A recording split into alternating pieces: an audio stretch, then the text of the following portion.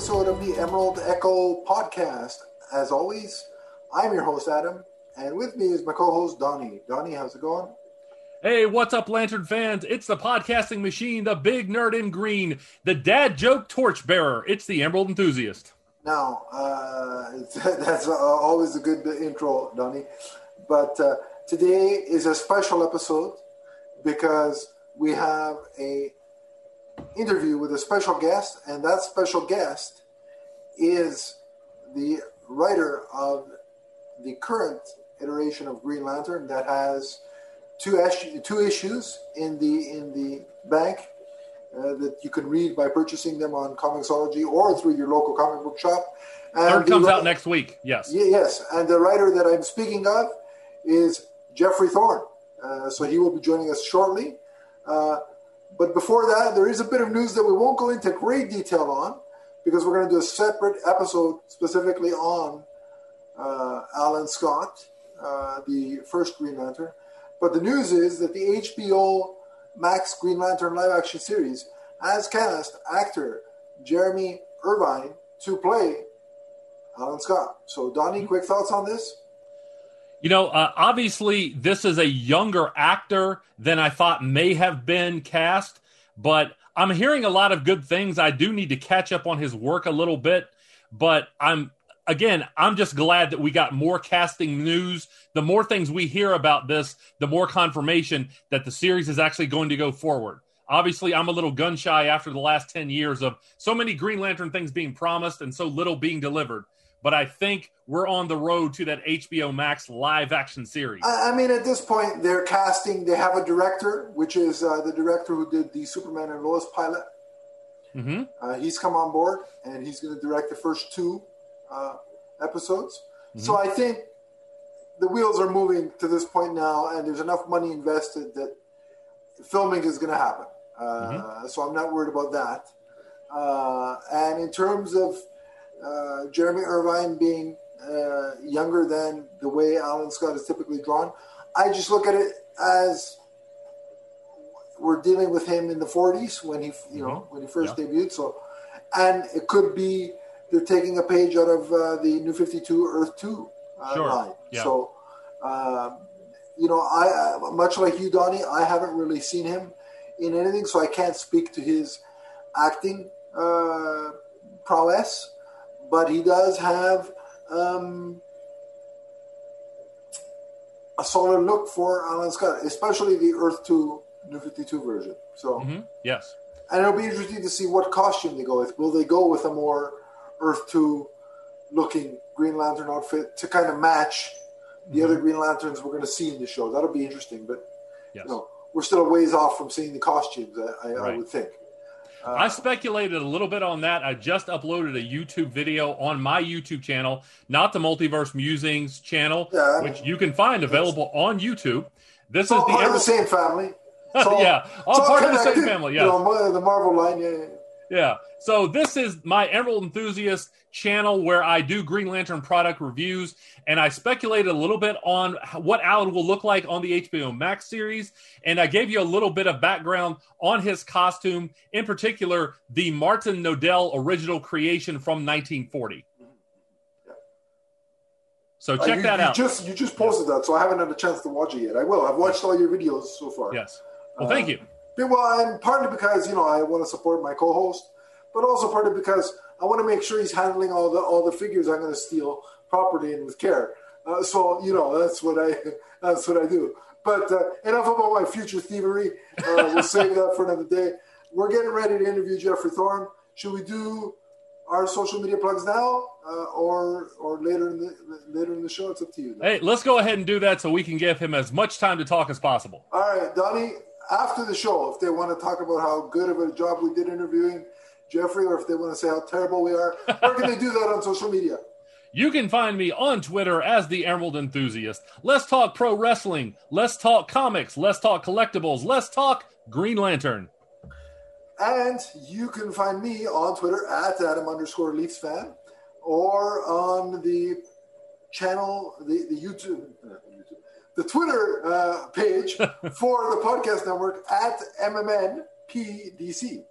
And then we also have a Facebook group, which will be somewhere in the description below. You can click the link, ask for permission to join the group. I will happily add you, and we can continue the conversation there. But sit back, grab some refreshments, a drink, some popcorn, whatever you want, and get ready for our interview with Jeffrey Thorne. We'll see you soon. See you soon, people. Welcome back to the Emerald Echo Green Lantern podcast / vidcast, because if you're watching it, it's a vidcast. If you're not, it's a podcast. Donnie, we have our special guest here. I'm going to throw it over to you to do the Howard Finkel wrestling introduction. Go ahead, sir. Ladies and gentlemen, boys and girls, and beings of the Omniverse, it is my pleasure to introduce to you multimedia sensation, author, actor, producer, the current writer of Green Lantern, and noted Christmas caroler. Ladies and gentlemen, Mr. Jeffrey Thorne. Wow, you already suck. How dare you mention the Christmas Carol? Like, that's not you're not starting off on a good foot. I'm just telling you right now. He's never coming back here now, Donnie. Thanks a lot. How dare you, sir? Your voice is amazing. That is something I did not know about you. That was a long time ago in a galaxy. It was amazing. Far I had no idea. This is why research. It was good. Not everybody does their freaking research, and when they do, they don't go that deep usually. So, props to you, but stop it. Okay. I sent Adam and Steven, our editor, I sent them the link, and I was like, it's amazing, man. Why? So. Yeah, you're hurting people. You're not helping people. But to be fair, after you sent me that, I watched the episode that you wrote of Magnum PI. What'd you think? Oh, it was fun, fantastic. Right? It was fantastic. A fun show. Yeah, that is such a fun show. I love this guy. I love it. It's great. Yeah. Of course, it's COVID. So who got to go to Hawaii? Not me. I didn't get to go. That really sucks. Yeah. So stupid. Well, hopefully, there's always next season. Hopefully, you can get down there. Fingers crossed. Yeah. Yeah, man. Always fingers crossed. I love what is behind you, by the way. Well, the reason there's anything behind me is because I've been doing these Zoom meetings for everybody's been doing these Zoom meetings. This is just a blank wall. There was nothing in here really. There's something on this wall you can't really see. This thing is like my chart of where projects are. So I just cross things off. Whatever. Boring. It looked like it was in a prison cell. It was just a gray wall with this black dude in a with a hoodie, and a t-shirt. Like, now look, I need to get my parole. I need to get my parole hearing. That's what we're here for. Everybody understands. I did not kill those nuns. I was not there. Okay. Oh man. I mean, they brought it on themselves. I'm just saying that. Like, okay, that's a whole other conversation. But yeah, so I just was like, well, what can I put up here? I didn't want to put any holes in the walls, and it's really just for Zoom. So once we're all out and about, maybe I'll take the stuff down. I don't know. I like the corkboard. But just weirdly this year, I had enough comics that it's actually kind of nice looking. Like, it's not just, and strangely, a lot of them have green in them. Like, this is a Black Panther, and it's got green in it. Mm-hmm. And, anyway, we don't need to care about that. But I have that one. Of course I care about that. I have the Vixen one, too. What books? My question is, what books don't you have, Donnie? I mean, it's better than the ones you don't own. All of Jeff's books. You need to stop it. All the variant covers. You mean all the variant covers? Here's number one. But do you have this one? I don't think so. Not yet. It's not out yet. Oh, that's not fair. That's just not fair. Yeah, and we got a copy of the. You already read it, but the Future State. It's going to be the Justice League Future State trade paperback. So everything Justice League related, we fall under the heading of Justice League. Right. So that they sent us the copy of that, which I didn't even know was coming. I forgot that they do that. So that's coming out in a minute too. It's been a really you haven't started the questions, but it's been a trip, dude. This year in comics for me has been really weird. I written a lot of comics this year. Yes. I'll have you know, sir, that I am currently purchasing your Green Lantern book twice. Once physically and once digitally. Oh, because why? Because I like to have the physical copy without having to leaf through it. And then when I have to review it, it's like I don't want to get it out of my box every single time and back and forth. So that's why. So there you go. I mean, it's your process. I'm with it. That's fine. You can do that. Please purchase more. I'm not gonna lie. There you go. I'm getting all the variants of your stuff from Future State, so I've already made you rich. So wow. Well, it doesn't really work like that. But the company, no, we don't get any profit share. We just get our fee. But it'll keep the book going, which is that's what I want to do. That's the point. So yeah, I've been using my little backstage sources, and the book issue 1 sold very well, but it's an issue 1. So the real test is issues 2 and 3 to see where we really land. Okay. I'm feeling like if we do, I don't want to say real numbers because I'm not supposed to know the real numbers, but I do know the real numbers. But if we did better than some titles that I was surprised we beat them.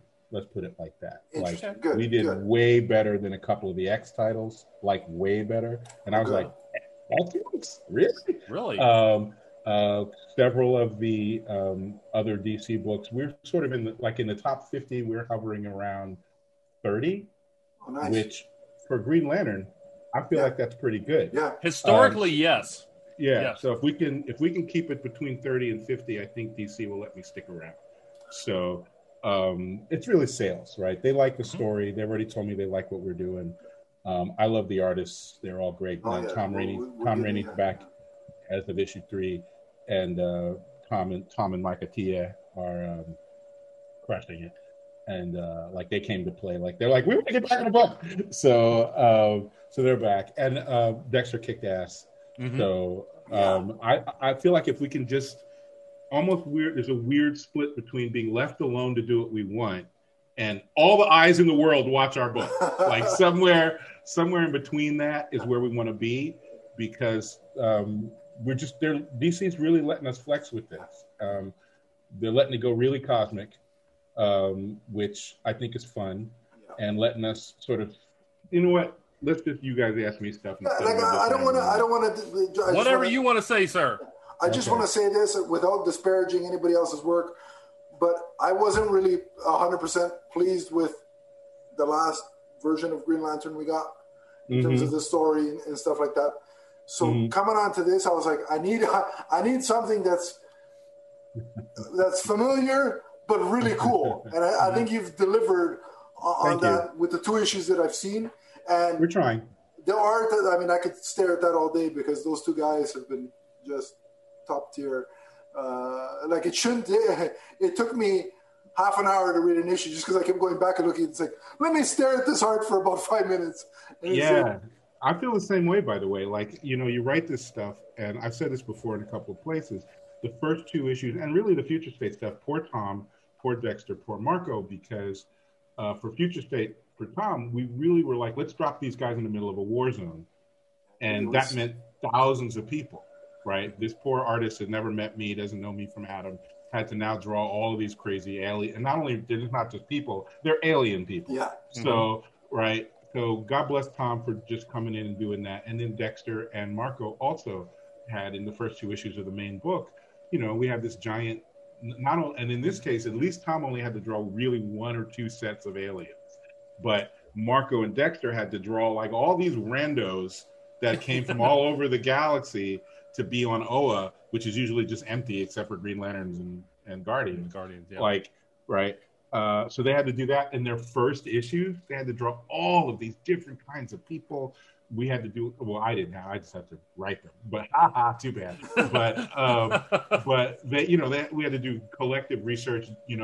What do the Dominators look like? What do these characters look like? I pulled people out of Legion of Superhero Select. There's a couple of Gildish Pad, and people are like, Gildish Pad? I'm like, exactly, that's right. Galactic, so right. So to put that weight on them and have them come through so hard like that, like just to really knock it out of the park from my point of view. And I knew Dexter's work, but I didn't know Marco's. So when Marco showed up, they're like, we're going to bring this other guy in to do, sort of for the first book, inside the conference was Marco, everything outside was Dexter. And I didn't know Marco from Adam at the time, and he just came in like a beast, like, you know, it's like, go Marco, holy crap. So, yeah, Tom and Marco's art styles are actually more similar than Dexter's and Marco's styles are. So when you see how the book is divided in issue 3, that's basically the tone of the book. Like the first 2 are almost like the pilot, like set the stage. Here's all the players. You know, here's the canvas, how big it is. Right, it isn't what you're used to. So, wow. Now buckle up. But from 3 on, that's basically how the book structurally will be set up. You'll see, it's very easy. Yeah. But it's a slight gear shift. It's not going to be. We're not doing apocalypse every issue, folks. So, like, you know. Donnie's praying every issue. He's like, "Don't kill Kyle! Don't kill Kyle!" Before we get started with the questions, I just want to say, Nemosini's eulogy was some of the greatest dialogue I have ever read in a comic book, and I have been reading for over 40 years. Wow. Well, thank you. I mean, that's high praise. One of the things that we talked about with me coming on, like I've told the story before, so I'm trying to make it smaller.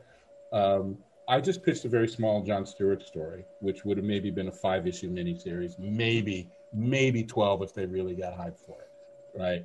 But events unfolded and we ended up doing this. So we started one of the reasons they wanted to keep me on, make it bigger, was that the things I was saying had to be true for the miniseries had to do with Cosmic DC.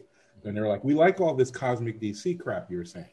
Like, it's not like I'm making up a lot of stuff. I'm just like connecting the dots and saying, well, if this is true, then isn't this also true? That kind of stuff. And they're like, we like all that. Can you like solidify that and put that into the main Green Lantern book? And I was like, I'm writing the main Green Lantern book? Since when? You know, like, what? That story's elsewhere, but there was a lot of me going, huh? What? Right? So, and so this book is that in a lot of ways, but with the Guardians in particular, one of the things that people, I think, there's a lot of things that have to do with scale in Green Lantern, Guardians of the Universe. And they've been alive since they're the first intelligent species in the billions and billions of years of life of the universe. And I was like, okay, well, in a science fiction universe, that makes them really alien basically to everybody. They're not just aliens to humans. They're aliens to all of the rest of life because they were here by themselves long enough to have this like super scientific society where they were like doing stuff with that was affecting the whole universe, time travel and creating species and all kinds of insane stuff before the rest of us even were microbes. They were already doing all that crap. So by now, like the little line about we are made of matter by choice. It doesn't mean that they're like, oh, tomorrow morning I'm going to be made out of energy. It's that you hit stages in your technological development where you're like, hey, do we need these bodies anymore? We don't need them, right? Like we can just be energy beings now, right? Like, yeah, we could, but all the little guys would be really weirded out if we just sort of cosmically showed up as giant faces in the sky all the time. Let's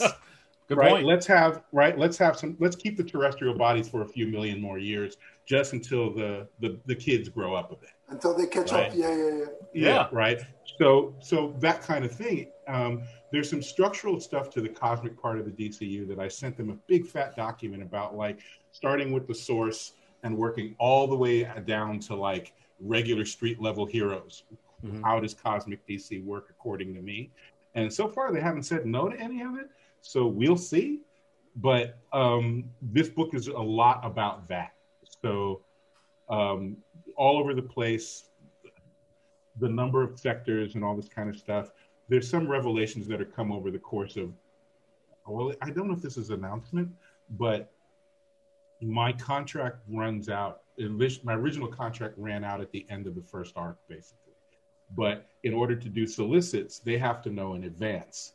So I was like, hey guys, we only have sales in for the first month. I would be unhappy, but I'm cool with you guys letting me go if sales, dip, whatever. That's the job. You have to move on. But are you guys bringing me back for a second arc? You know, are we going to get to keep going? Because there's stuff that I do in this first arc that isn't even going to get paid off in this arc. Like, it's some stuff set up for down the line. So they're like, no, we stick around. And I was like, all right, what? You know, like, they're just casually handing out contracts to you. They're like, yeah, Ray Green Lantern. Oh, by the way, you've been extended. Yeah.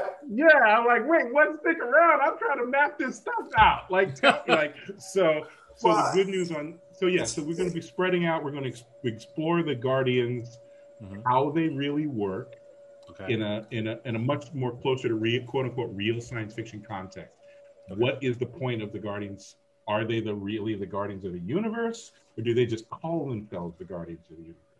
Okay. We try to set that up in the first book. It's little bits of dialogue here and there, but basically the idea that I'm putting forth in the book is we were first.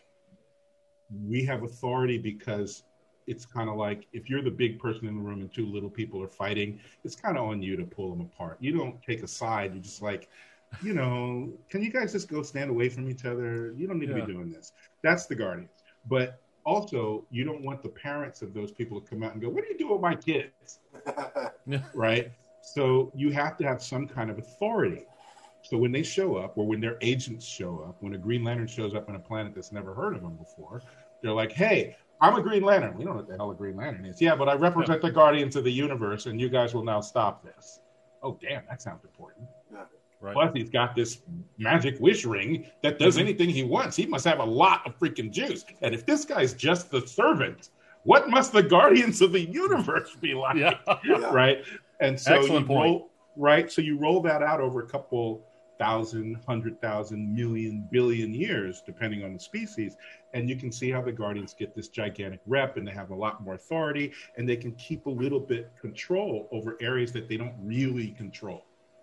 Right? So the idea, for instance, and this hasn't come up in the book yet, but I'll break it for you guys because you're fun. All right. So this is something that has not come up in the book actually yet. But the map that the Guardians gave of how the sectors work is impossible. Okay. I happen to have a tool to show you. All right. So this is the universe when it started. Okay. Big Bang, and it's this big. So let's say the Guardians arrived and became evolved 2 seconds after the Big Bang, right? That's how big the universe is. And they go, okay, there's now going to be 3,600 sectors. And it's going to start in the center, and it's going to extend out like pizza wedges, right? Kind of what people think. Okay, that's fine if the universe stays this size. But the actual universe did this, right? Okay, right. And it's still doing this. The Big Bang never actually stopped. We're in it. The explosion is ongoing. It just keeps going. So that every galaxy is moving away from everything else. And space itself, it's moving away from the center, and they're moving away from each other. And space itself is expanding. Like literally the space of space is expanding.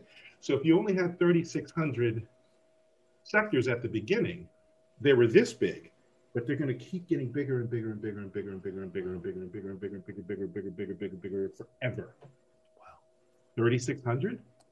How's that possible? That's a lot to patrol. Right. And the oldest sectors, right, which would have been at the beginning, and they're out on the edge, I guess, of space, they would be so vast, you're going to send 2 guys out there. Really? Yeah. 2 guys are going to patrol all of this shit, right? That's not possible. So what I thought was, also it's kind of a hype situation. There are 3,600 sectors. They're just not all connected to each other. Okay. They're just spread across space. So is there like dark matter between them?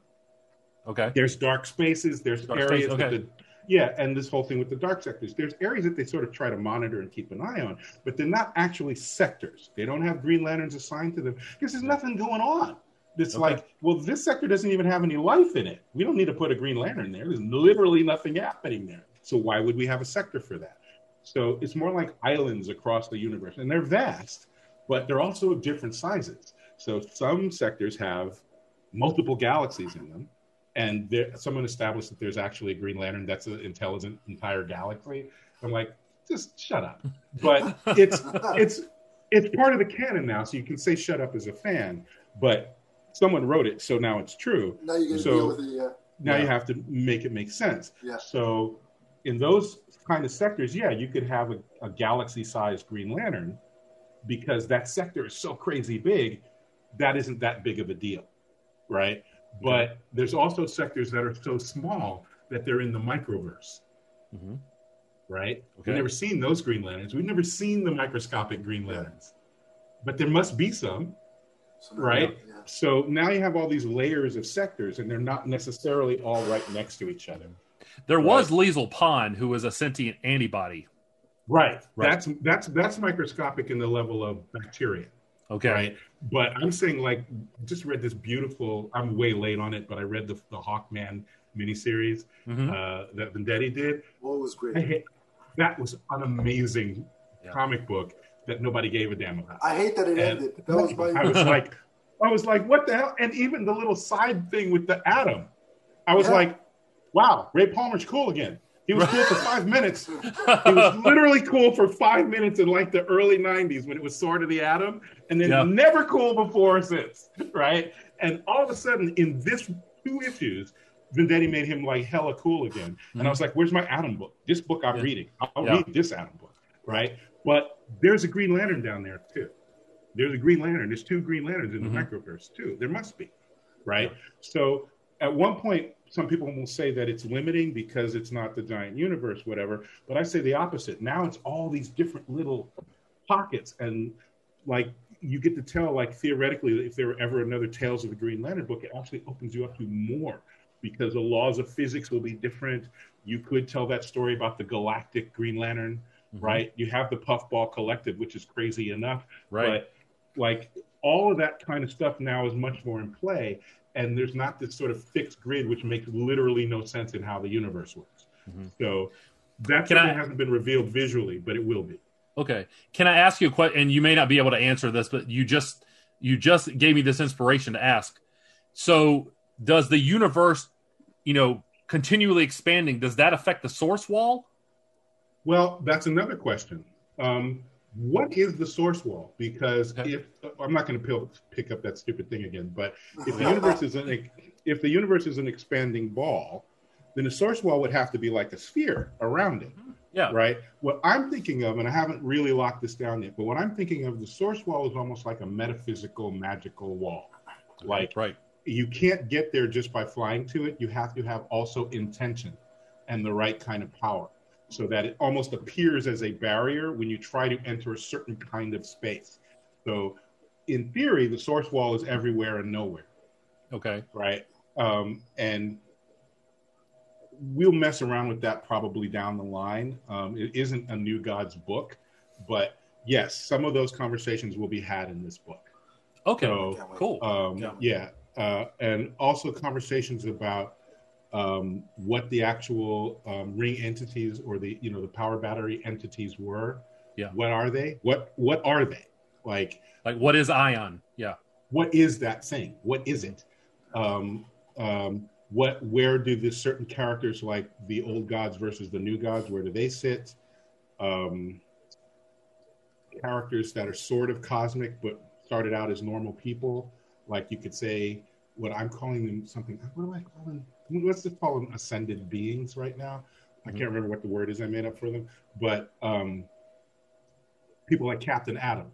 He's a cosmically empowered regular dude. So where does he sit in the cosmic firmament? Wow. Right? Okay. Why are Kryptonians not new gods? What's the difference? Wow. Okay. Right? We're gonna talk about that. I want to see all of that, sir. All of that. Give me all of that. Right. So this is the kind of crap that DC was like, oh yeah, nobody ever really talked about that. And I was like, okay, let's go with it. Like even in Future State, the question, what are the new gods of? Like they never have established what they're gods of, right? But you can't have a god unless he or she is the god, or it is the god of something, right? And we already have Kirby, God bless him.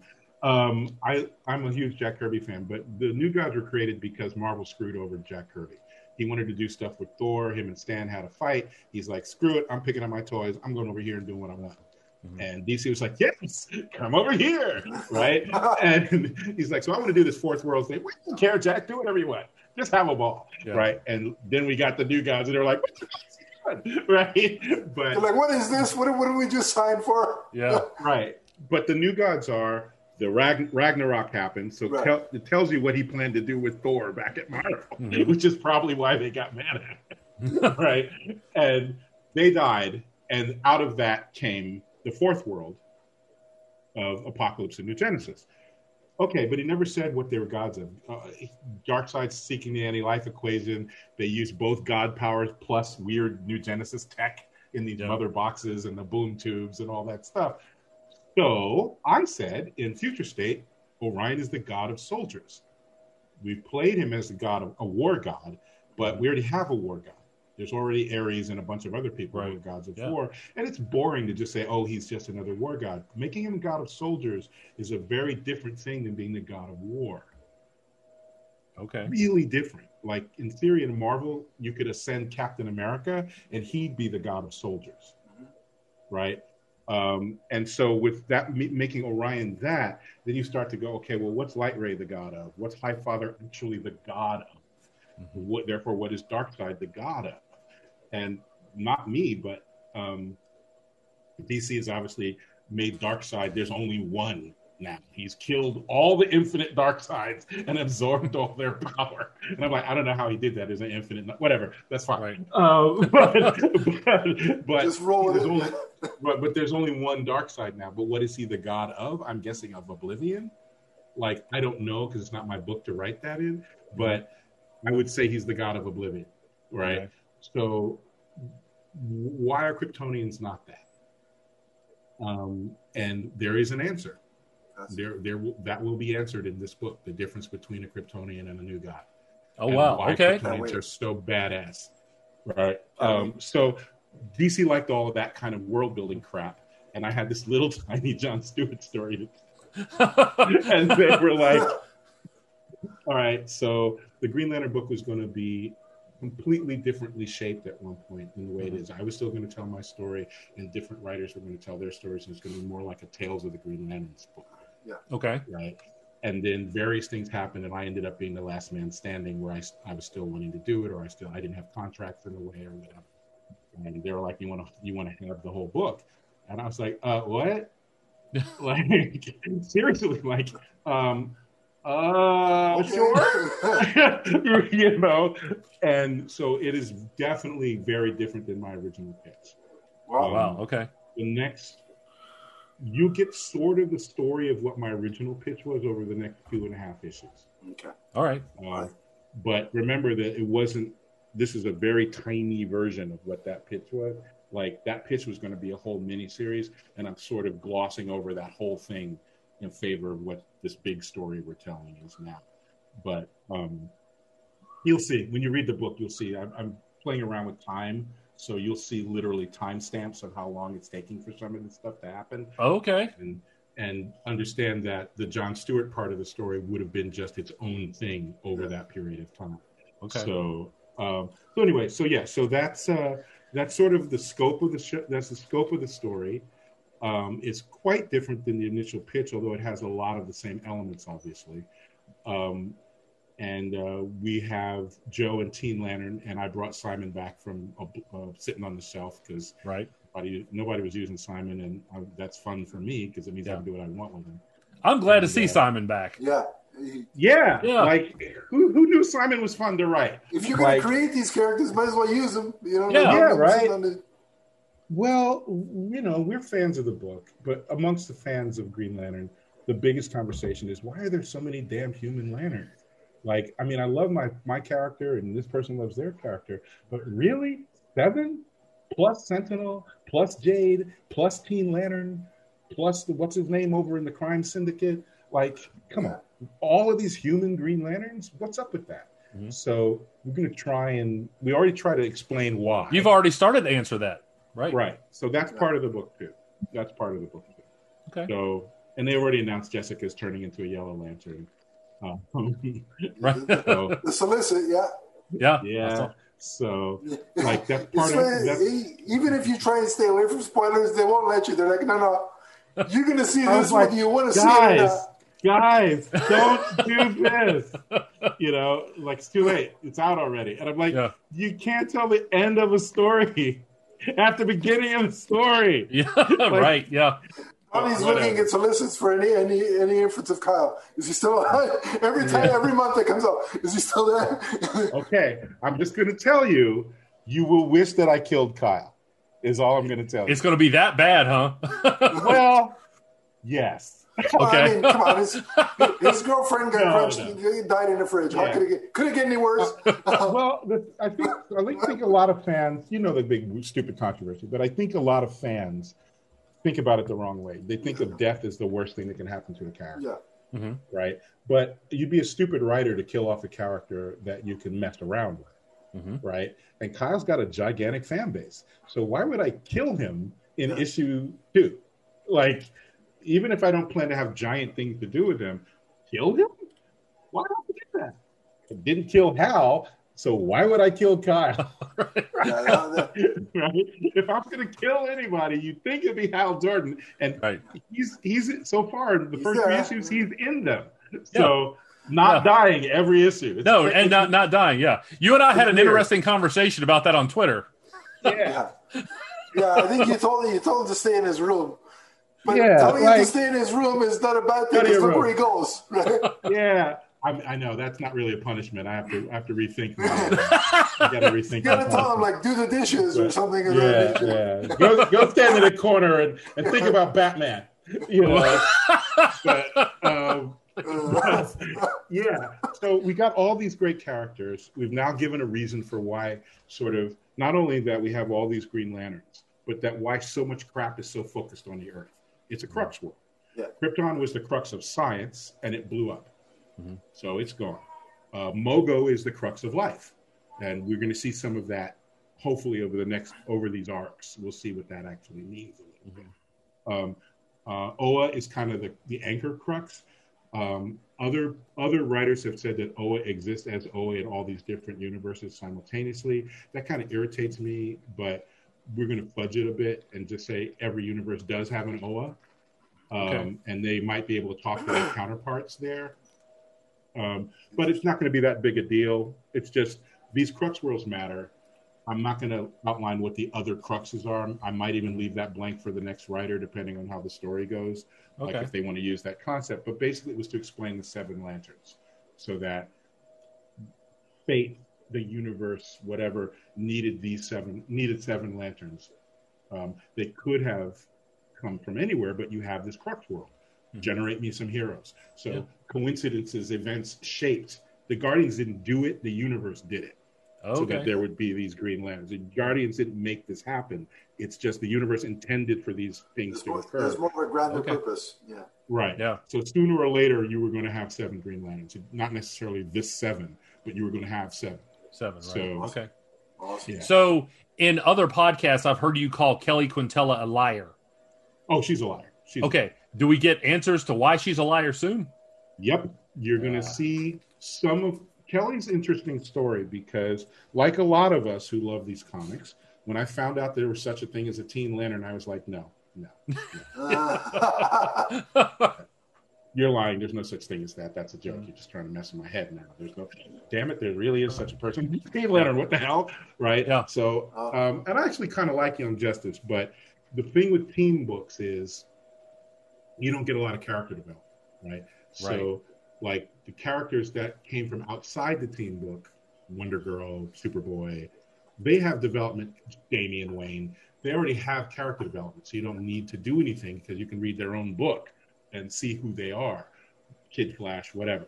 But Teen Lantern was basically created for Young Justice, so she maybe had 3 panels, 4 or 5 panels per issue where there was something focused on her, and then 1 issue which was kind of about her, right? Mm-hmm. That's not really a lot. But it turns out she's not a teenager. Lie number 1. She did not hack the power battery. Lie number 2. She's not a tech head. Lie number 3, right?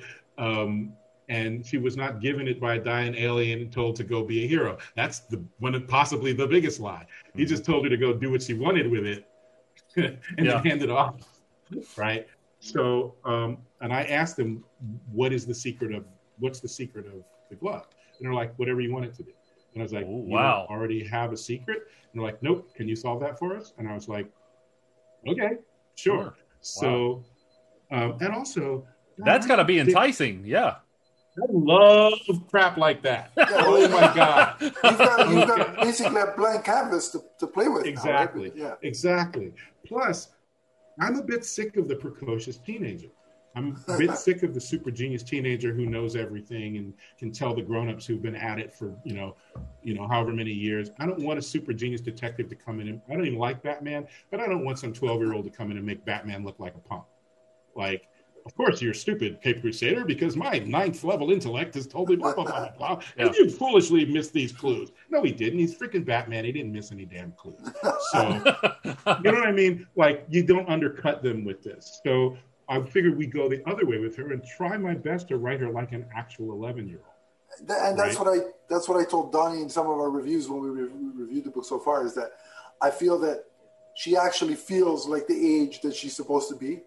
Yeah. You know, like, it's like, because, and you'll know this from being a TV writer as well, when you deal with teenagers on some of these shows, they're casting 25-year-olds, i.e. Smallville, and it's like, that guy he's not a teenager, he's 25, like, there's no hiding it, like, the guy's got a 5 o'clock shadow. Yeah, he's got grandchildren, he's clearly 42 years old. Yeah, so It's like, I buy that she's 12 or 13 or whatever, and it really feels authentic. So I want to, thanks for writing it. That makes writing a team that makes, or not a team, but a team. You know what I mean? Yeah, people have said she's annoying, and I'm like, you're damn right she's annoying. If you're an adult and you're constantly dealing with an 11-year-old that isn't your child, you're annoyed. I've got teenage nephews, and that think they know yeah. It's like, okay, be quiet. You don't know what you're talking about. Yeah. But she's a great kid. She's got the impulse to be a hero. She has definitely done heroic things. She doesn't get scared by weird crap that gets thrown at superheroes. Obviously, all that happened in Young Justice. All that stuff she was saying about Gemworld, you got to picture this kid as a street kid in La Paz. She gets this glove, and then all of a sudden she's having adventures fighting supervillains and going to other dimensions, and it doesn't faze her. So she's kind of badass. Yeah, it's just she doesn't need to be every kind of badass. Yeah. Right. So, for instance, leaving her at the end of issue 2, crying. Like, you've been through a lot, but she never was standing at ground zero for 9/11. Like, and I'm the only survivor, and the only reason I survived was quick thinking and this one thing that nobody else had. That's going to land on a kid. Yeah. Like, we've seen those kids on CNN. We've seen them in the Middle East. We've seen them in the United States, sadly, after every shooting. We've seen those kids. Well, Kelly's now one of those kids, but she's got one of the most powerful weapons in the universe strapped to her body. And you can't take it off unless she lets you. Yeah. So, we've already, the Guardians tried to do it and they can't do it. Well, they could. It's so hard with comics because I'm a fan too. So I know how fans think. I do it too when it's not a book I'm writing. The Guardians could have taken that glove off her at any time. Any 4 Green Lanterns could have been like, smack, give me the glove. Right? But they're heroes. And 2, we don't know what the glove is. Yeah. We don't really, once we determine that it's not connected to the battery, it's got some design elements in common with Krona's Gauntlet. The Krona's Gauntlet blew up. The chips are in a shadow vault somewhere. So it's not that. Who built this thing? How is it powered since it's not using what it looks like it's using? We've never seen this before. Anytime the Guardians go, we've never seen this before, they're not messing with that thing like willy-nilly. They've been around billions of years. If you show them something they've never seen before, they're going to freak out. Yeah. They're like, let's all, be reasonable, let us have it. No. Okay, let's keep talking because we really need you to not use this device. Let's just all keep talking, right? That's the way you handle that, because what you don't want is Kelly to go off, because we don't know what that will be. Like, we literally don't know. It could be nothing, or it could be the worst thing that's ever happened. We don't know. So let's all chill. So that's why they deal with her that way. And John's trying to be a good mentor, but he's also a soldier. And the soldiers are given assignments. So sometimes I got to go, baby. You can't come with me to the front line. Yeah. So this other soldier's now going to look after you. And I loved the relationship and the banter between her and Simon. It was very, big brother, little sister kind of thing. Where John is like the uncle that is more stoic and. That's right. That's right. You got it. You got it. But I loved it because again, it felt the way you wrote it. It felt genuine and authentic, and it wasn't like just this is how I think this relationship is supposed to be. No, this is how it actually. Right. So. Yeah, and they don't know her. And Joe, when you'll see what happens with Joe. But a lot of the questions that people have about the book, I also have. I put the questions into the book. Who let Kelly come to Oa? What parent told Jon Stewart, "Oh, you want to take my kid out of the galaxy to this planet I've never heard of? What now? Like, what, to do what? Like, and by the way, she's been gone for 4 weeks someplace she calls Gem World. Is that like that's what parents should be doing? The parents are like, she's going insane. Take her. Exactly. That big green glowing thing, that's not radioactive, is it? Because we're all really worried about that, right? Yeah. As a parent, I'd be concerned, right? A little bit. So who are these people that let her go like that? It's like a Maury Povich episode. They send her to boot camp when she got out of control. They're like, no. We can't have this. Send her to boot camp. I was saying, let's say, whatever. I'll do what I want. But she storms off the stage. Right. So there's that question. There's that question about her. So she's definitely in the show, so to speak. But the book's not about her. The book's about John, basically, and about Joe, now that she's shown up. And then Simon and then Kelly. And the brother-sister relationship between... Simon comes from a big family. Yeah. It's a messed up family in the sense that he's kind of the black sheep of that. A lot of families are. Yeah, but he loves his family. Yeah. He is actually good with kids, right? Yeah. Whereas the other Green Lanterns, they vary on how good or bad they are. Right. And she's a kid, but she's not just any kid. Yeah. So you can't just handle her the way you would some rando that stumbled into a battlefield, right? We see her doing stuff during these fights. Right? She doesn't run from trouble. She runs toward it. Right. Like, I can help. Right? And even in issue 2, guys like, get out of the way. Right? Oh, I'm helping. You're not helping. Go away. Yeah. Right? Which technically she probably in another book she might have been helping, depending on how the focus is. But Guy doesn't see it that way. He sees her as a distraction. Like, I don't know what she's going to do. She's got a lot of juice, but she's not a Green Lantern. Yeah. So she's a wild card. I really can't have any wild cards. I'm fighting a dragon. Yeah. Can we please take the kid away? Speaking of, I appreciated the use of the rings with the rocks around the dragon. I really like that. Yeah. Okay. I love comic books, man. I freaking love comic books. Okay. So the Sorcerer's World people. All of the stuff, by the way, I'm not making any of this stuff up. The only thing I made up really was the Crux worlds. Okay. Almost everything else in this book is stuff that's just in DC, and people have been thinking about it. So, like, the Sorcerer's World is a big deal in the future, in the Legion of Superheroes era, but it exists now. Also, the Guardians took away half the magical potential of the universe. Mm-hmm. Stuck it in a box called the Starheart, which now basically is Alan Scott. Right. Like, after all that crap with the Starheart, it ended up just him having all the energy. It's all him. They don't know that. The Sorcerers people don't know that. They think the Guardians have the Starheart in a box somewhere. Right. Boy, are they going to be upset when they find out it's a guy. Right. So are we going to see him too, potentially? Well, potentially, you can say potentially, yes. I mean, it really all depends on how long they let me flex on the book. Okay. Like, the long-term answer is I would try to get everything cohesive under this. We would not turn Alan Scott into this kind of Green Lantern, but he's directly connected to their mythology. Sure. So theoretically, you could have, not even theoretically, it seems automatic that at some point, Uridian's people are going to figure out, oh, the Starheart's on Earth, and this guy has access to it. They still don't realize he is the Starheart, and they go to do something about it, and they get a whole lot of smacking around when they mess with Alan Scott. Don't mess with Alan Scott, okay? You don't want any of that. Okay, right? You really don't want any of Alan Scott being mad at you, okay? That's a good point, yeah. Right? So you could do a whole miniseries just about that. So the long form answer is, if they let me stick around, yes. If not, that's for some other writer to mess around with. So as a fan, I'm just going to say, let him stick around, DC. Yes.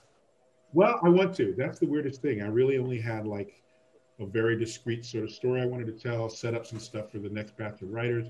But I told them point blank, as long as you guys want me, I'll stick around. I'm having a good time writing this. And it's like everything, every little thing you do, it's like, oh, well, if we did this in a year, we could do that, So now I see how you get hooked on this crap, because it's just, I will never leave. No, but I like when, and we really will get to our questions after this, but provided that the writer is doing some cool stuff, I like when they have lengthy runs. I think nowadays it's too short. Stories are too short term. You know what I mean? Like, you get comfortable, and then it's like, well, that's done, and it's like, well, now I'm gonna get.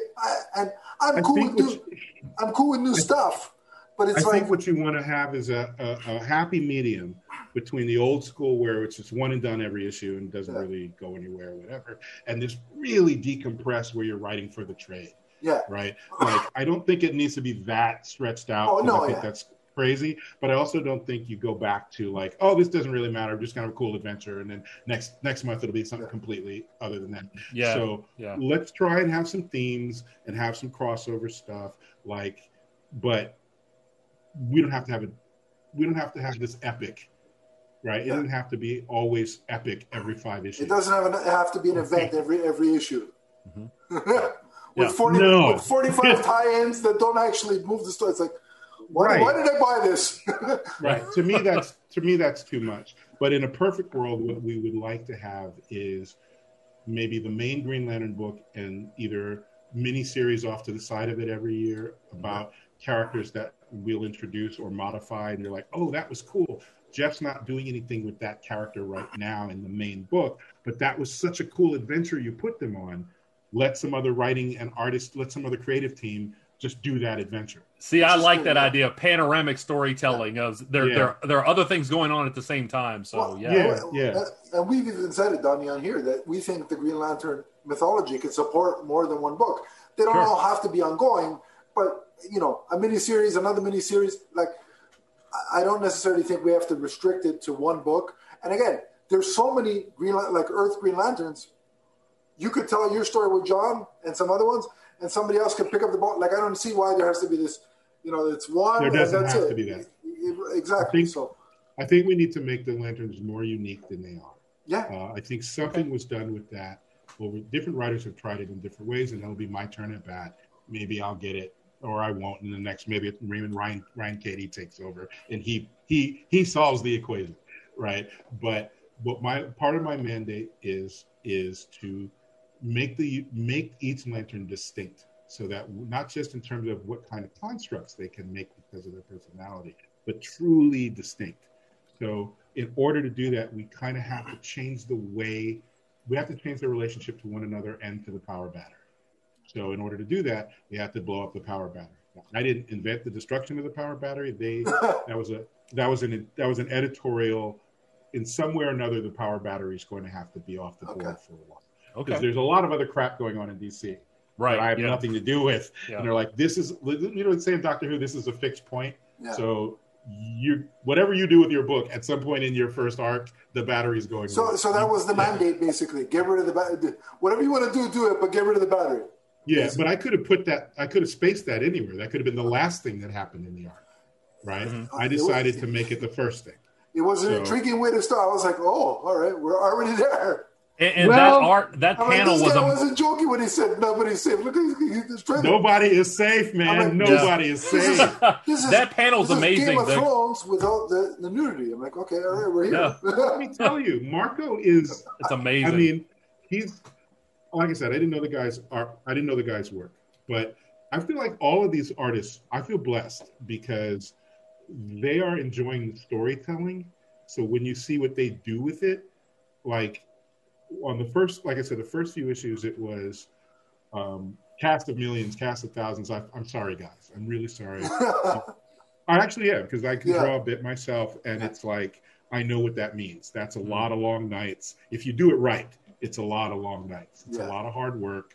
And I'm sorry, but I promise you it won't be like this after we get this out of the way. Now that sucks for Dexter because he's gone. Yeah. But for the other guys, it isn't like that anymore. Yeah. So, but with Marco, man, every issue he's just like settling. It's beautiful to watch them settle in. Same with Tom. He had 2 runs in Future State, but that version of John was so different than the version of John. It was. Oh, yeah.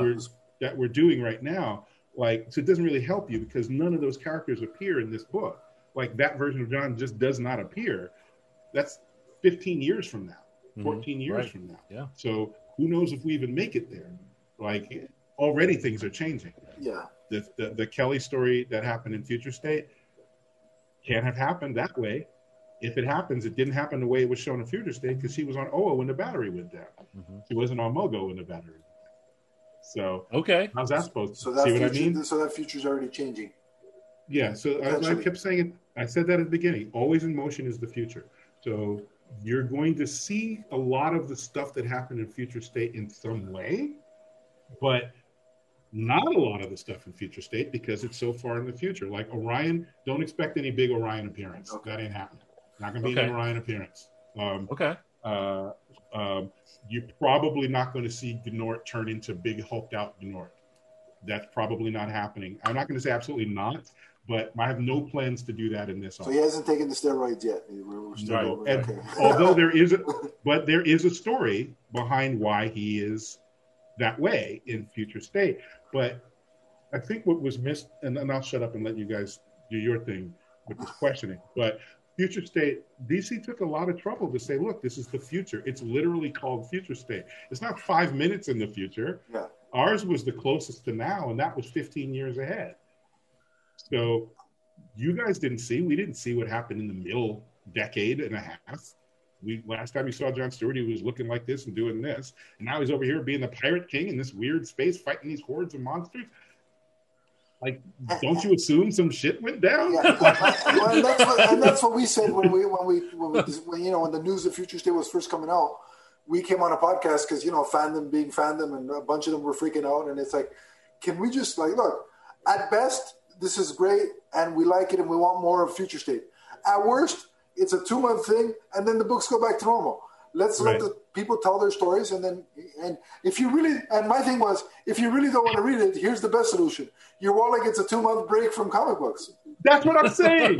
Just don't read it. Like, there's a bunch of books that, I don't know if the internet did this to us or what. But the internet's made everything worse. I'm convinced. I've been a fan as long as Donnie. I've been reading comics as long as Donnie. I got a shitload of comics. I got stuff in storage. Between 30,000 and 50,000, you said once, right? Yeah, some ridiculous amount of comics. I've been reading comics for a long time. But you know what I don't do? I never read a comic I don't like. Yeah. I never buy a comic that I don't like. I don't buy it just to complete the set. Right? Yeah, so, me neither. I think the closest I came for doing that was I had an almost unbroken run of X-Men from 1 to whatever.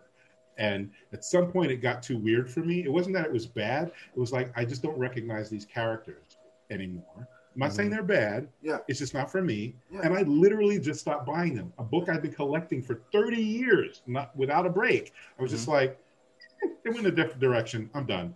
I'll come back later. Yeah. Right? I'll check it out later in a year or so when this is done. I've done that recently. And literally with a character that I love, which is Batman. One of the books, I won't say which because I don't want to disparage who's writing them, but I don't like the direction it's going. I'm like, it's just not my thing. But then DC comes on and says, we're doing something with Jace Fox. I am Batman #0. I'm like, ooh, I'm going to add that to my list. And it's exactly. And if I like it, great, I'll keep reading. If I don't, see ya. Exactly. More power to you, but I'm out. I'm out. I wish more fans would be like that. I try. Now, don't get me wrong. I go into my social media rants too. But I try to limit them. You know what I mean? That's part of the fun. No, I'll be honest with you. If it's hockey, all bets are off. I can't apologize for the way I behave. But so you're Canadian is what you're saying. Basically, But with comic books, I'll try to be and movies and shit like that, I'll try and be as respectful as I can. Really, I will. I'm not here to mess up other creators. And I won't harass people with hashtags. Yeah. I mean, the creator would have to be doing something so awful in real life, not related to comic books, but just something awful in real life for me to have anything to say about them. Yeah, exactly. Exactly. Yeah. Like, I just don't buy the books I don't like. Yeah, exactly. I don't know why it has to be more complicated than that. And, if people get fixed, and one of the fun things about the Green Lantern concept is, Donnie has said and other people have said, there's thousands of them. Like, all of those thousands of Green Lanterns are the Green Lantern. Yeah. They're all the Green Lantern. That's the whole point of it, right? So I'll do my run. Some people will like it. Some people won't. Some people will be indifferent. And then someone else will take over. Some people will like it. Some people won't. Some people will be indifferent. It's the cycle. But and what Donnie and I have said when the whole, what was it? I can't remember what site, the controversy about you and Hal Jordan. I'm like, okay. It was a number of them. It was several places. But I said to myself, I said to myself, look, even if Kyle is the guy that I first started reading, John is the first one I saw, Kyle is the first one I started reading. So even though I love a whole book with Kyle all the time, 24/7, but be that as it may, it helps that I also like John. But even if John wasn't my guy, because I love the concept of Green Lantern, I would have given your run a shot, and here's why. Because if the sales are good, it'll tell DC, people like Green Lantern, let's keep doing it, regardless if it's you or somebody else. Now, that is correct. If I'm going to sit here and say, oh, well, I don't like he's using John Stewart, screw it, and not pick up the book at all, at least a couple issues to give it a shot, then DC's going to look at sales and say, wait a minute, people don't want this Green Lantern character anymore. Let's not make any Green Lantern books. So out of my love for the mythology, I'll give anybody's book, my sort of rule of thumb is I'll give somebody one story arc. And then if I don't like that's generous. Thank you for that. I will take that story. Well, I will take that story. After 2 issues, your chance is extended. I'll tell you that right now. Well, I'm not going anywhere. Just wait though. Like I said, it's not the apocalypse every issue. I don't know if I can buy. I don't know if I can buy every issue. I don't know if I can buy it twice every time, but I'll buy one copy at least. So I'll tell you that. Well, as Captain America said to Bucky, finish it then, because I'm with you till the end. Oh wow! Okay. We should give him our questions, Donnie, because we should. Yeah, please. By the way, you're listening to the Multiverse Musings vidcast. Yeah, he likes to plug. Every once in a while, you'll hear him drop a plug for our own show because shameless plugs. Why not? All right, Donnie, give him the first question. Okay, sir. We know the TV star and the veteran writer, but who is Jeff Thorne aside from the creative genius? What makes you tick? What makes me tick is good stories. I always say this, it's only halfway a joke. I love my wife, I love my friends, and I love really good stories. I don't ultimately care who writes them up to a point. Like, again, if you're a freaking pedophile or, a school shooter or a bomber and you wrote, don't murder your wife and expect me to keep buying your book. Yeah. But I just love good stories. I'm here for it. I love reading good stories. I love hearing them, telling them, watching them. I am here for it. That's why I have so many freaking comics and books and DVDs, and I go to plays. I've just got addicted to stories and storytellers as a child, and it never stopped. So you can sit me down by telling me a good story. I will sit at a bus stop with a stranger if they got a good story to tell. Like, wow. I love them. Yeah. So wow. I just, that's it. And I like adventure. I like I'm in some ways I'm a traditionalist. I like the stories of people being good against adversity. I like the stories of regular people doing that. And I like the stories of like these superheroes or heroic figures who have the forces of evil, let's say, against them, and they get beat and they still stand back up. Like, wow. I like the message that sends. And I'm a traditionalist. When I write superheroes, I write superheroes.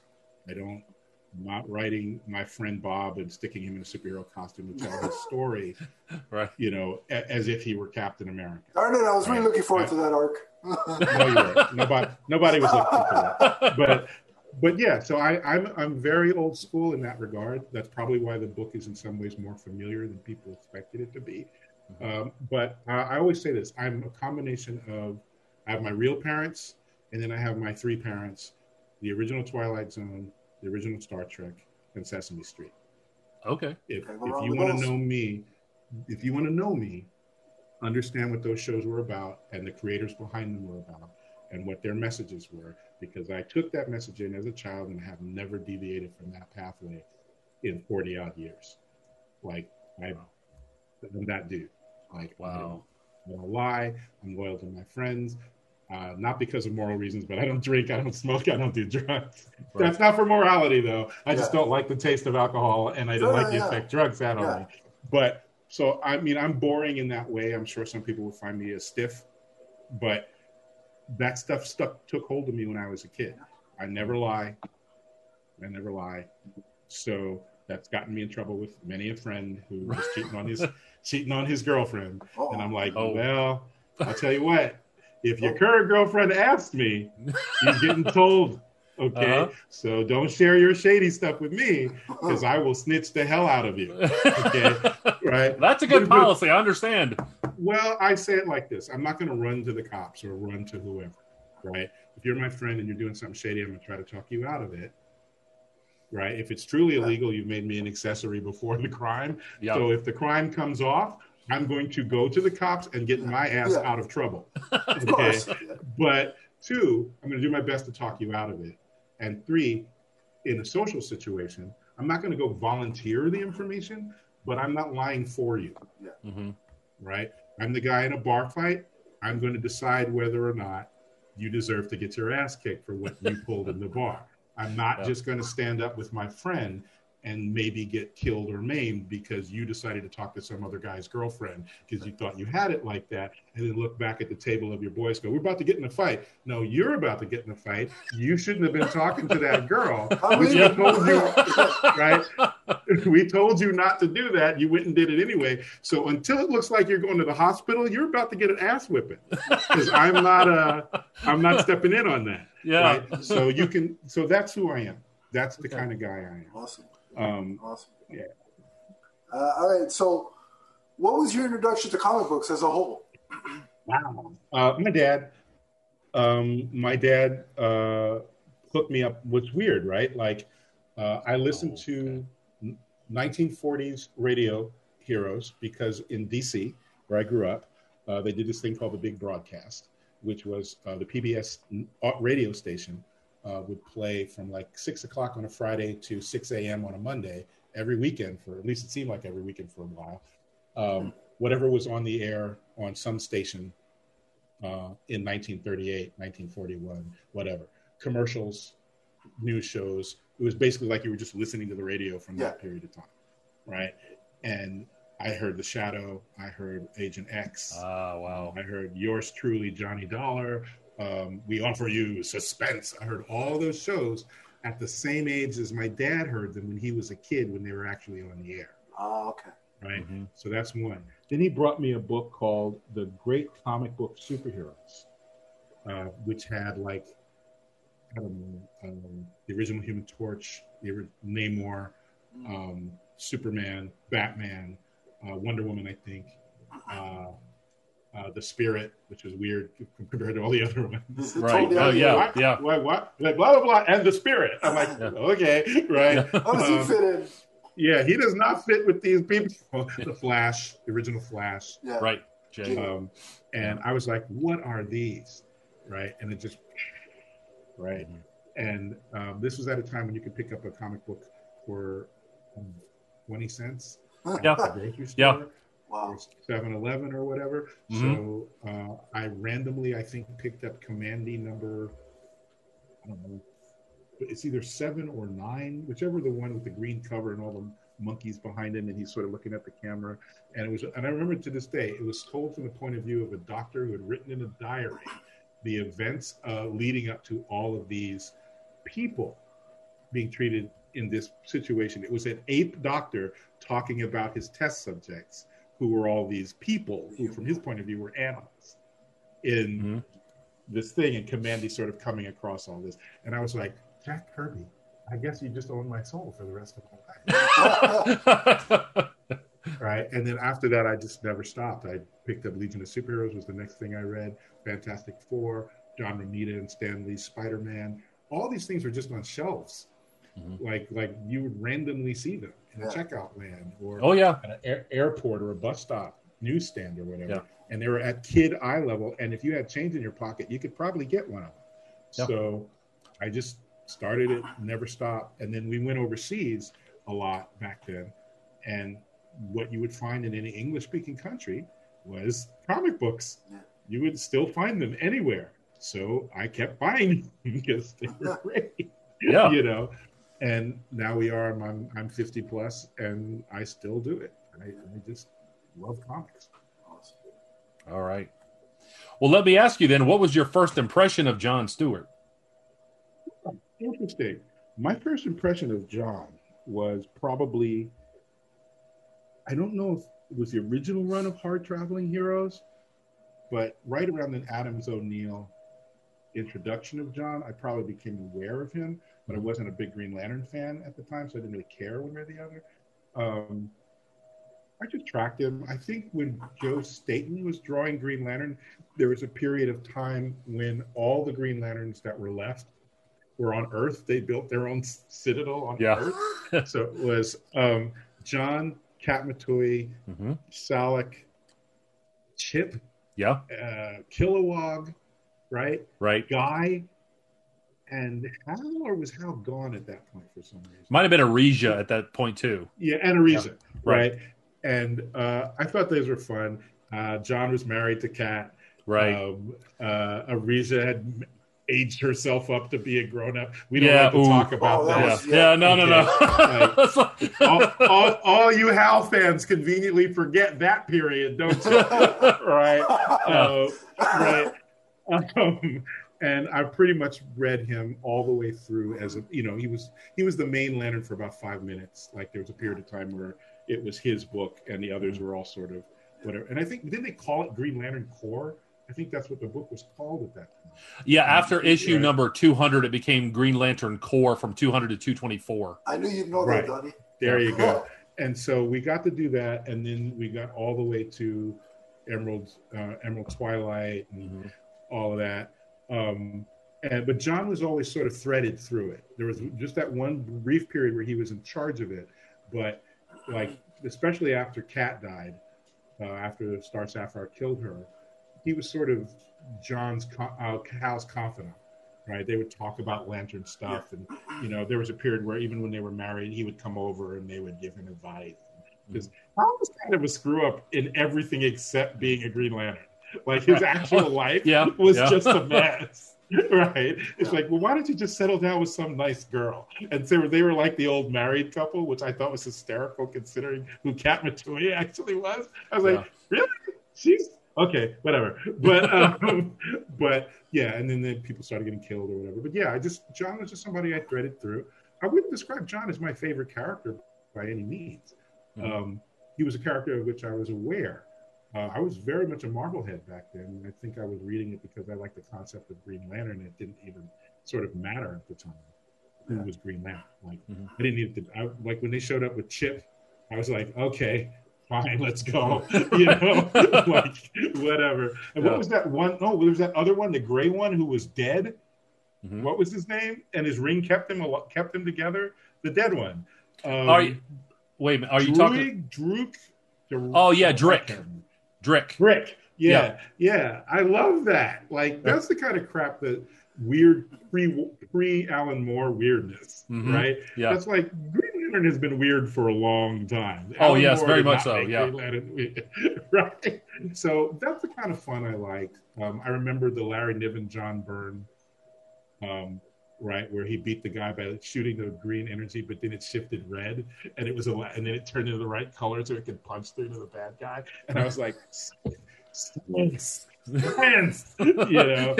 So I love that crap. But yeah, so I threaded with John, but really what happened was when he was chosen to be the Green Lantern in the show, in Justice League and Justice League Unlimited, and they made some changes to him. He had not been a Marine before that. He had not been an ex-Marine before.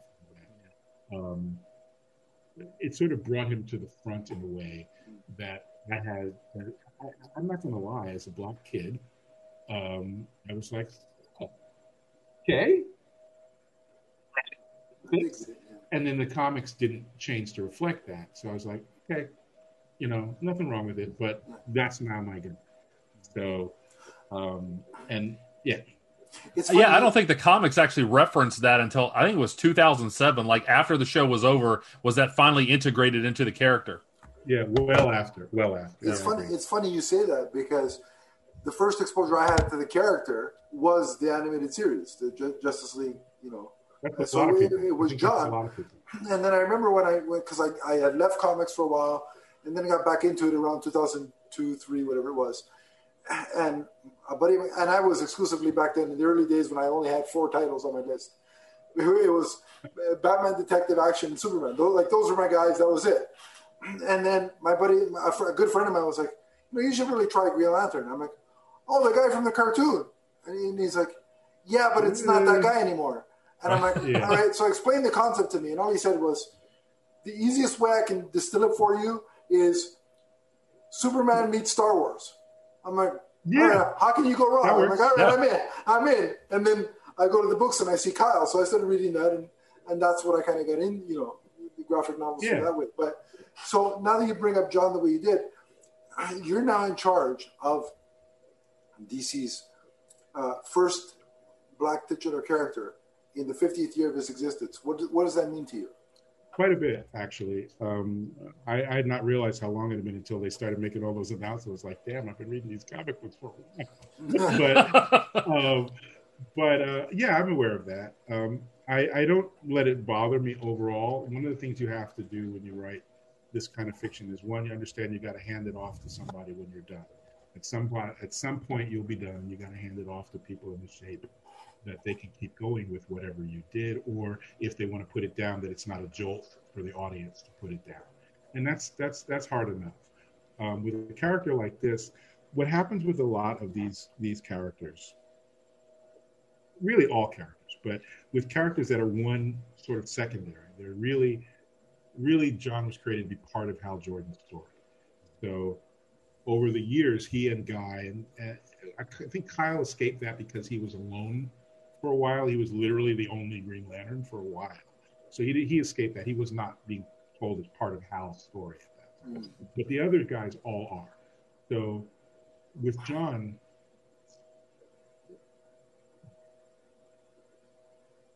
I wanted him to have his own story. I want him to have his own story. So I want to respect the character enough to shine light on him. People, for many reasons, we forget that the Mosaic existed. The Mosaic comic existed.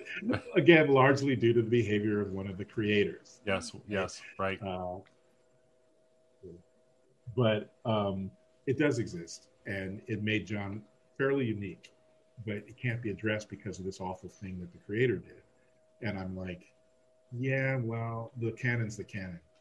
There's a lot of things I'm mad at creators from the past about. Right. A lot of them were racist. A lot of them were misogynists. A lot of them did horrible stuff backstage that the audience doesn't even know about. And I buy their comics because I don't buy their comics, but I don't not buy Green Lantern because this thing happened, or because of what Bob Kane did to Bill Finger. I don't buy Batman.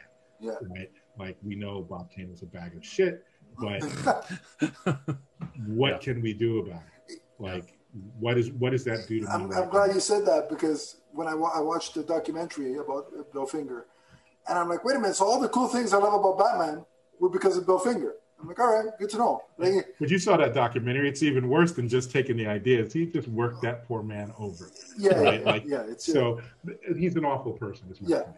So it's not libelous for me to say that he was empirically an awful human being. Empirically, right? Right. Like, so, like I said that, yeah. Right. So you're looking at the Mosaic, and you have to ask yourself, you have to treat these characters with the respect that, what kind of person is this? So, like, there's something I want to do with Hal that I thought would be really fun and in some ways elevate the character. But my editor was like, in that role, really? And I was like, it'd be some really interesting stories. I was like, yeah, but, we had a long talk about it. And ultimately, my editor talked me out of doing it.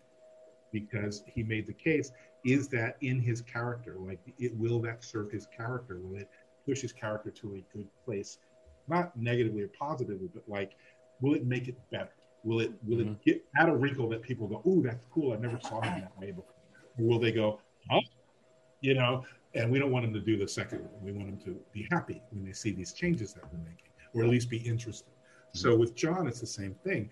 He's had all this history and he's done all this stuff, but like, and you're going to see some of that addressed directly in this current issue that's coming out next week. And it's going to be a theme throughout. What I've been saying is I'm not trying to change him. I'm not trying to make him into some sort of a Mary Sue for me. Me and John are not alike at all. Not at all. But what I do want to do is show that the events of his life have shaped the kind of person that is maybe a little bit different than what you expect that person to be. Like, there's more going on in there. Like, a lot have been made of, why do we always show him as a Marine from the show? He's also an architect. And I'm like, those are just jobs.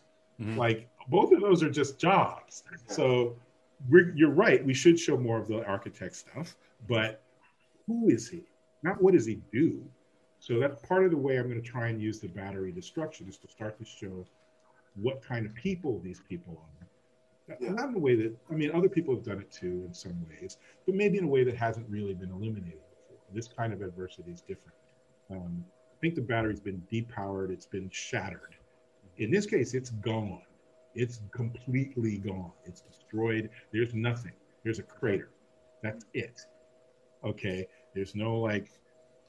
There's no repairing the battery whatsoever. Yes. The battery is gone. Gone. Okay. Gone. Okay. Okay. And I've told people point blank multiple times, if you see someone die in a normal way that a person can die, they're dead.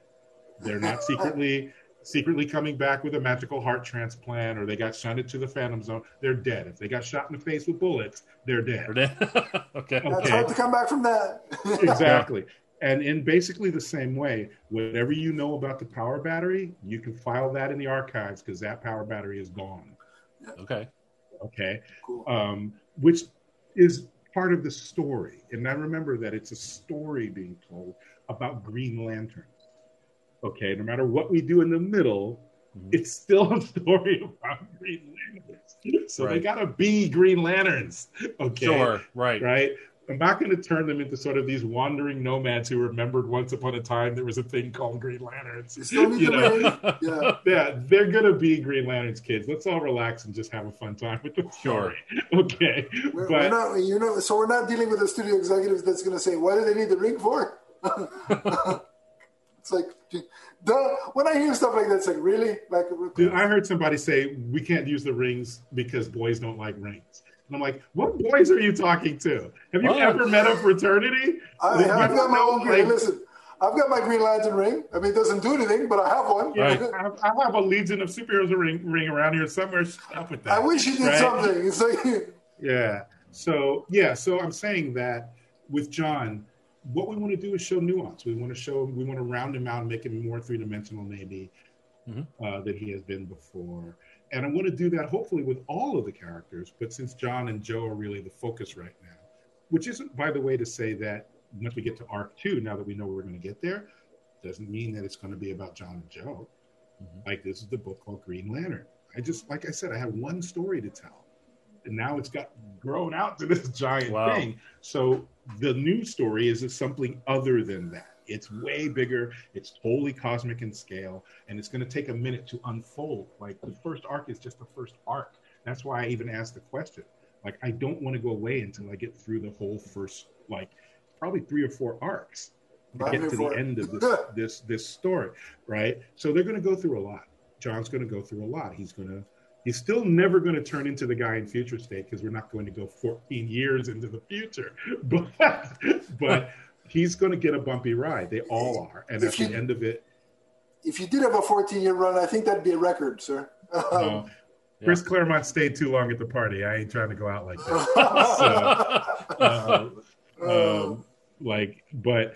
So John is going to get a lot. And by the way, like what I said about Kyle, there are people who are like, Jeff loves John. He's going to be this way. I'm like, if I love you, it means more shit's going to get kicked out of you, not less. So on that note, what Marvel character do you think would make an effective Green Lantern? And if you had complete creative control, what story would you like to tell involving a Marvel character with a Green Lantern power ring? Wow. Well, I would say off the top, Captain America would make a great Green Lantern. I think Steve would be almost a perfect Green Lantern. Yeah. He's got everything you need, plus the moral backbone to never make the wrong choice. Right. Wow. I think he would be the guy who is most conflicted in the kind of messy stuff that the Green Lantern sometimes have to get into. But he's also a soldier, so he would sometimes have to make that hard decision, and he'd make it, but he'd carry it. Like, it would not just be like, okay, just do that. It'd be like, we had to do it, and he'd carry it for a long time. Okay. So I would say Steve Rogers. In terms of what would I do in full creative control, I really liked, not that I want to do it with the X-Men, but I really liked the X-Men Teen Titans crossover back in the day. It's Walt Simonson and not Byrne. Did he write it? Was it Perez and Simonson? I don't remember. But it was Darkseid and Dark Phoenix teamed up to do something. And so it needed these two sets of people to fight them. And I was like, damn. Like, if you haven't read that, in fact, now I need to go back and reread it. That's some power right there. Yeah. Yeah. So what I would probably do would be, well, X is kind of all over the place right now, so I don't know that I'd want to mess with that. They've got a billion things going on. I would probably do something with the Avengers and the Shi'ar and the Kree. Wow. The thing with the Shi'ar is they have that Macron crystal, that reality-shaping crystal thing that they have. I would probably make that the centerpiece and do some sort of version of the Annihilus invasion only into the DCU. And they don't know how to deal with it, and the Green Lanterns are the ones that have to deal with something like that. And our one or more of our main Green Lanterns would see the whole, essentially. We've never seen the negative zone. Like, DC doesn't know from the negative zone.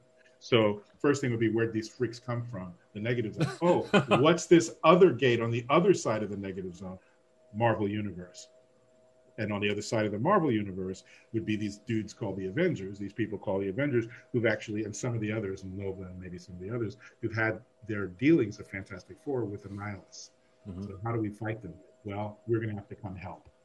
And so you'd grab whoever from our universe, the Marvel Universe. Right. Why is that our universe, right? But it's not like any of that is any more real. My universe, even though none of it. I look up in the sky and I'm like, shit, Superman doesn't actually exist. Damn it. Dude, like, why would you even say that?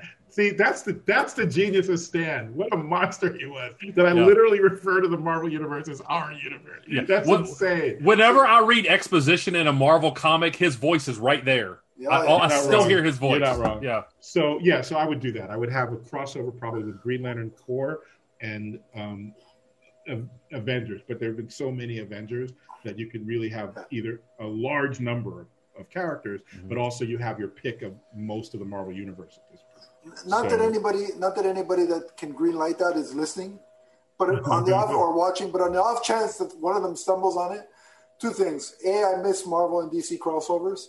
And B, let this man write that story, because I want to see. Now I want that book. I want that book now. Well, but what's horrible about it, I would still say probably since the Crisis, certainly for Marvel, I would say the Annihilation was probably the best event they've ever done, still today.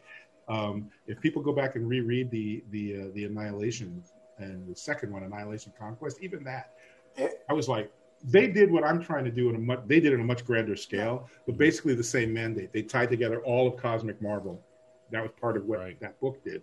What I'm trying to do is sort of explain all of Cosmic DC while telling a Green Lantern story. So every time I read this or listen, it's like another event. It's like, again, didn't we just? Can I just read a story about a character Y without having to read 54 books that I don't want to buy? It's like, come on. You're killing my wallet, man. It's like, come on. I agree. I miss the days where there was a whole issue where the X-Men just played softball. Yeah, I read that. That was the whole issue. I read it. You know, like what? And then like, no, of course. And then like on page 2, somebody cheats like right away. Yeah. Speaking of, and this is not related to our questions, but I got to say, I really appreciated your tweet of all the unnecessary shade that was being thrown at the Eternals. You just like took everybody down. Oh, It's just stupid. Kevin Feige had the B and C team, at best the B with Captain America, right, to work with to start all that nonsense. And 10 years later, the entire world is going to see Endgame and crying when Tony Stark dies. Tony Stark? I was one of them, damn it. I mean, when they started out, no Spider-Man, no X-Men, no Fantastic Four. That's what they started with. And literally, I don't even think they had the Hulk at the very beginning. They only had partial rights. They could use them in the Avengers movies. That was it. Yeah. Right. So like, and by the way, people conveniently forget when they announced Guardians of the Galaxy, every comic book fan was like, "Huh?" I didn't even know who they were. I was like, "What?" That's my point. Like, so many of us were like, of all the characters that you could have chosen. Mm-hmm. Well, not only these guys, they didn't even use the original Guardians. They used the new version of the Guardians, which even fewer people knew who the hell they were. Right, yeah, exactly. Yeah. Right? Yeah. And here we are on the other side of that. They got they're coming up on their third freaking movie. Yeah. Right? All these people act like they knew who the Black Panther was, all these new fans. I'm like, you didn't know who the Black Panther was. People, you knew the concept, maybe. Well, no, I did. Right, you did. I'll admit I had no clue. No. But I saw the trailer and I was like, damn, I want to watch that. Amongst comic book fans, even among comic book fans, not everybody knew. So there's no way that was some sort of a short thing for Marvel to do that. They didn't know in advance that, we'll do this, it's going to be awesome. Yeah. Right? Like, so the idea that the Eternals is automatically going to suck just because it's the Eternals, shut up. My take is this, and then I'll get to my next question, but my take is this. Did the trailer knock my socks off? No. Am I going to lie and say I'm not going to see that? Of course I'm going to see it. You're going. Everybody's going. It may take me longer because of pandemic kind of reasonness, but I'm still going to see it. Who am I kidding? I'm not going to be stupid and say it. Okay, I'm also on record as hating everything to do with the Snyderverse and the DC superheroes. But I'll tell you what, that opening trailer for Man of Steel where he's just flying. Mm-hmm. That's boring, but I was leaned forward, wasn't I? Yeah. That was a boring trailer about Superman. Just a dude flying. That's all he did, right? And I'm like, okay, I'm going to see this movie. Yeah. Right? Like, let the Eternals be the freaking Eternals. Maybe it'll suck. It's possible. They'll tell their story. I'll either like it or I won't, and I'll move on to the next Marvel movie. It's simple. Yeah. It's not going to suck. I always say this to people. Marvel movies are so good. There are people like, it's a formula. I'm like, have you met comic books? Yes. Yeah. Also, but the formula works. Also, by the way, there's a guy named James Bond out here who wants to talk to you real quick about your problem with formulas. Later, Right, 50 years later, and how many different guys playing them.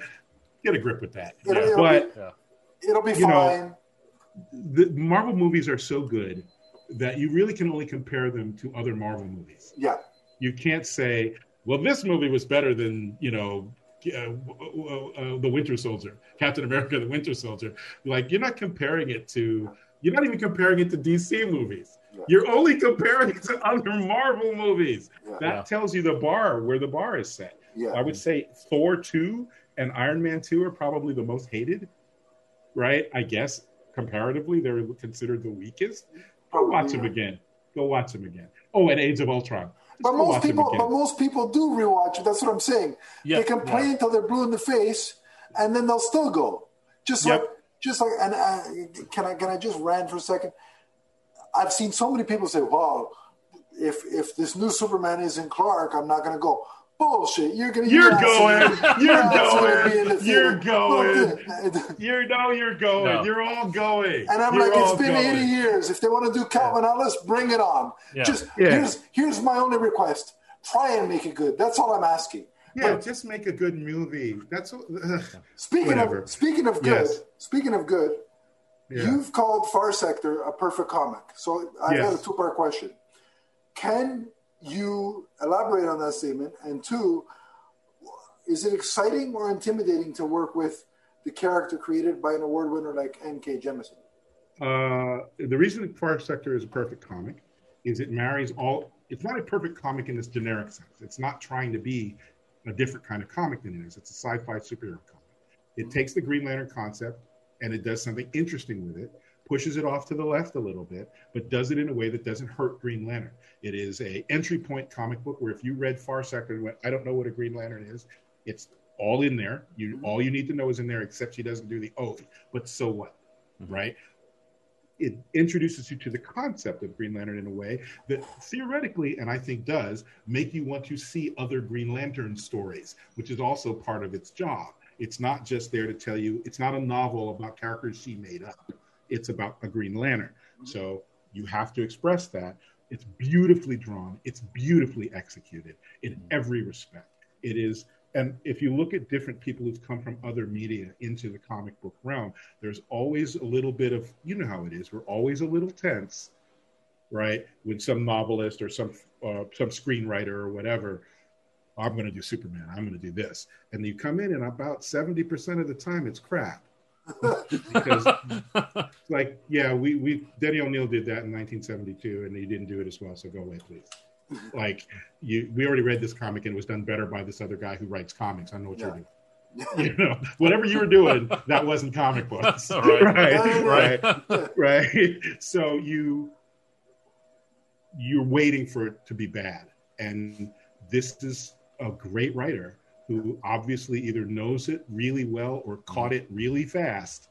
And she just wrote the hell out of this comic book. It had all the action it needed. It had all the sci-fi it needed. It had probably slightly less Green Lantern-y stuff than the average Green Lantern fan would read. But Alan Moore's Tales of the Green Lantern sort of you can do anything with the Green Lantern.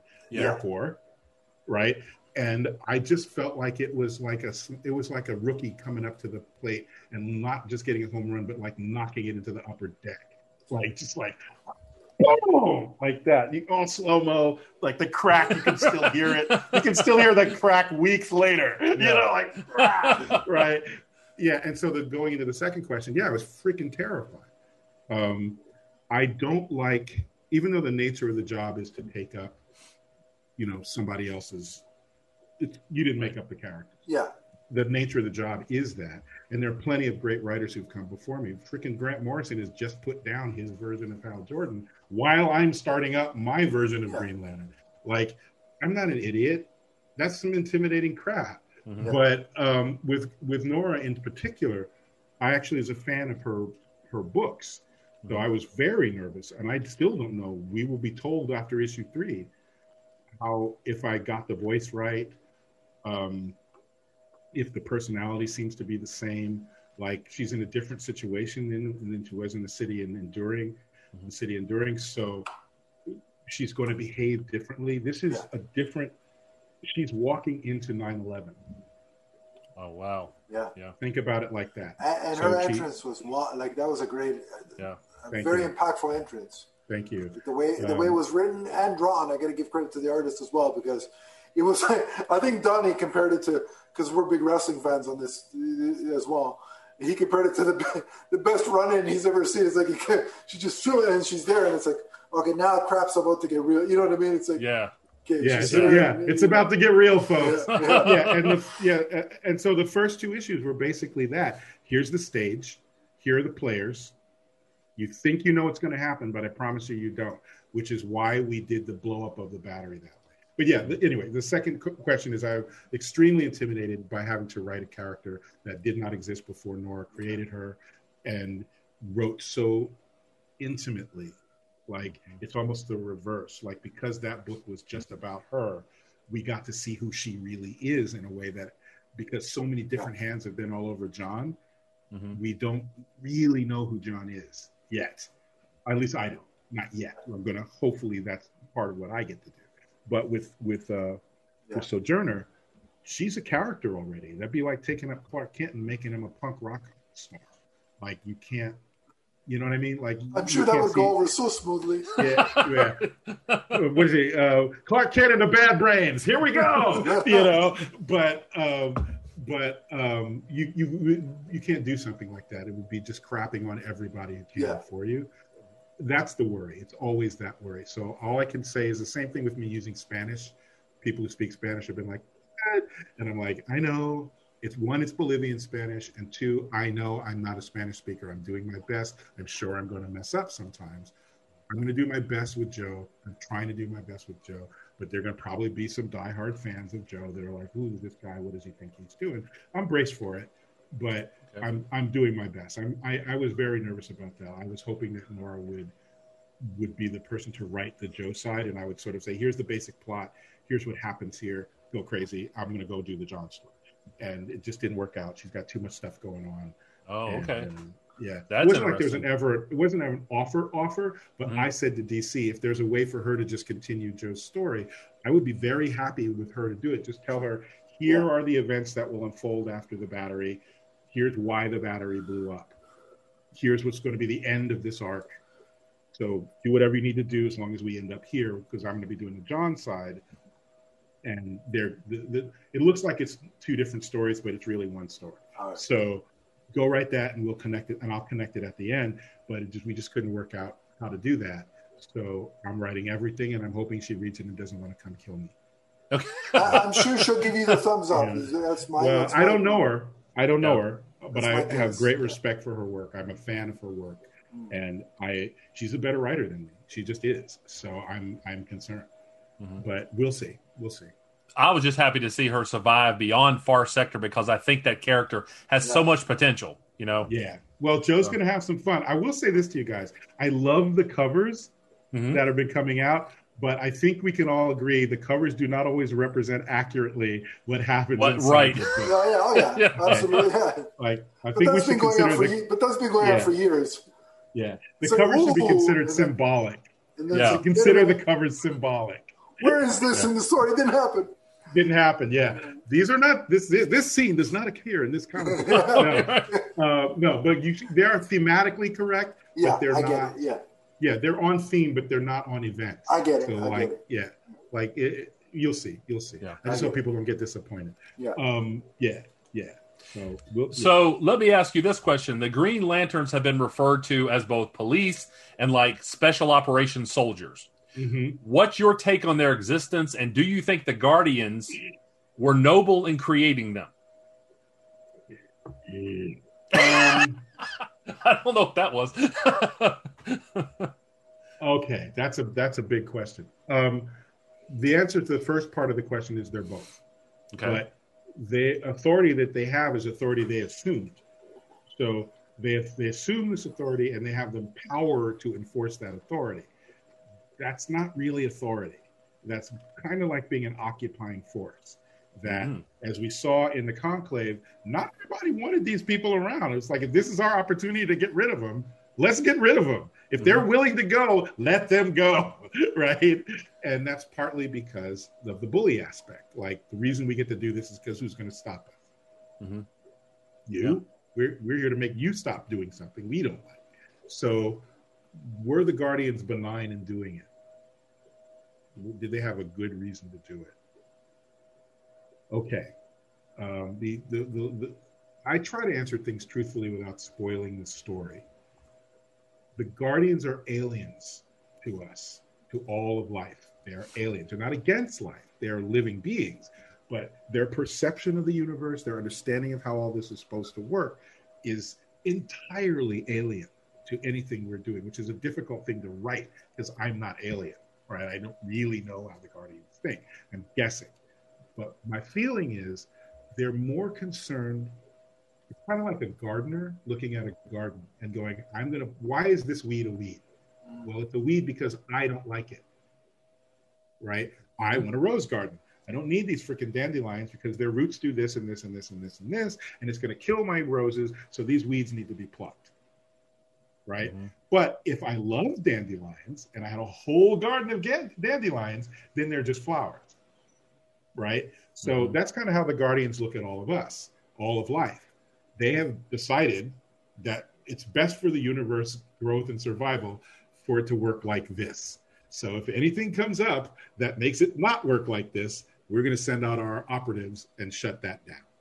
right? What you don't see, for instance, the Green Lanterns are not out in the galaxy building societies. They're not helping you fix your infrastructure. They're not preventing you from exploding atomic bombs inside your atmosphere, humanity. What were you thinking about? Right? You know, some of the scientists are like, you know, we might ignite the atmosphere when we do this. Yeah, let's risk it. You know, and like the Guardians could have predicted, oh, they're about to discover nuclear technology. We might want to send a Green Lantern over there. They didn't do that. Just blow up those nukes. They let Krypton blow up. So hey, you know. Well, they screwed it up. They screwed that up. They tried to stop the world needs that one baby. So let's screw the planet. We'll just let them get it. Oh no, it's even worse. The crux of science was also to be nurtured because, well, no, I can't tell you that. But I can tell you that. But the idea is basically that they see themselves as the gardeners, but they don't plant seeds, they don't nurture, they only stop trouble. So the first thing they tried to build was Atma-Tantrum, the source of peace, which eats chaos, but as defined by the Guardians. So even ring energy was considered chaos by the first ancient weapon they built. Right. So the idea of that was your chaotic planet, we drop one of these little balls of the source of peace on your planet, and it teaches you the lesson of stop fighting, because the only way to make it stop eating you is to stop fighting it. Right? And then other Guardians were like, it's a little destructive. Let's pull it back a bit. How about these manhunters? Let's try it with these manhunters. Right? And we saw how that worked out. Right, yeah. Not so well. Okay, maybe just pull back on these things.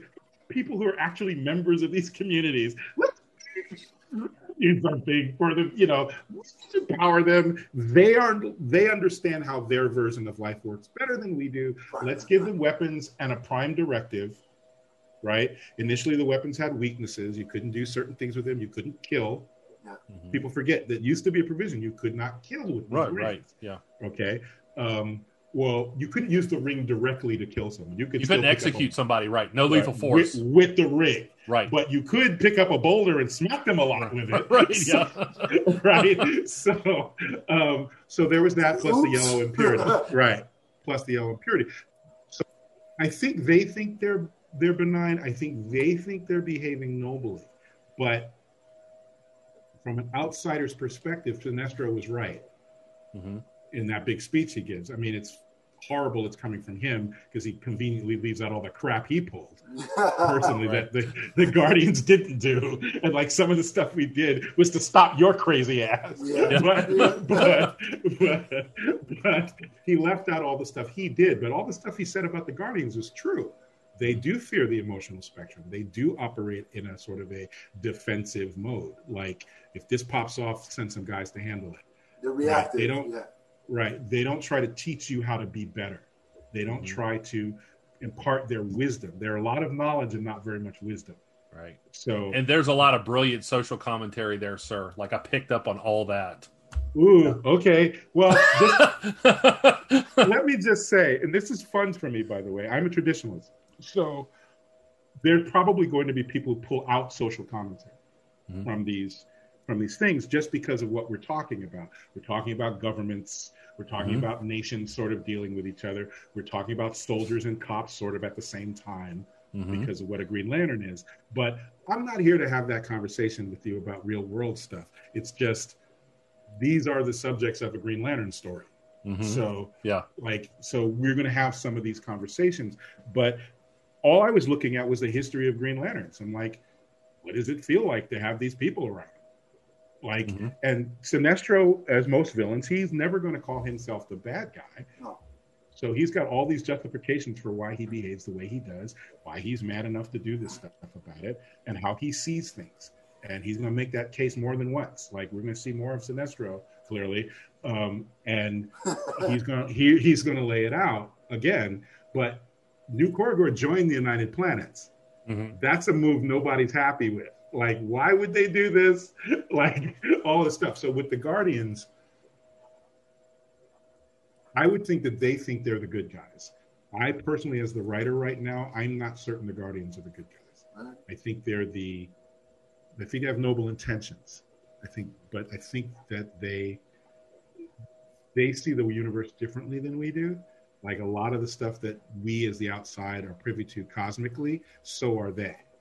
But it's kind of like, oh, you like this. Okay. All right. So you did your stupid deep dive on me. When I was a TV actor. Okay. When I was a TV actor, we were on a show that was very popular. And we would run into fans of it. Certainly, everywhere outside of Los Angeles, ironically, there were fans of this show. Right? In Los Angeles, I was completely anonymous. Everywhere else, I'm a star of this show. One of the stars of this show. Truly, it was insane. It was like an airlock. You could not get a big... Every time you came home, you didn't get treated like a star, so you could act like a star, so you couldn't get a big head. Because no one was treating you like a star. Right? But in all those other places, people you'd run into would be like, oh, you seem so nice, and you're just a normal guy, blah, blah, blah. What can you tell me about the show? Right? Now, I know all the inner workings of the show.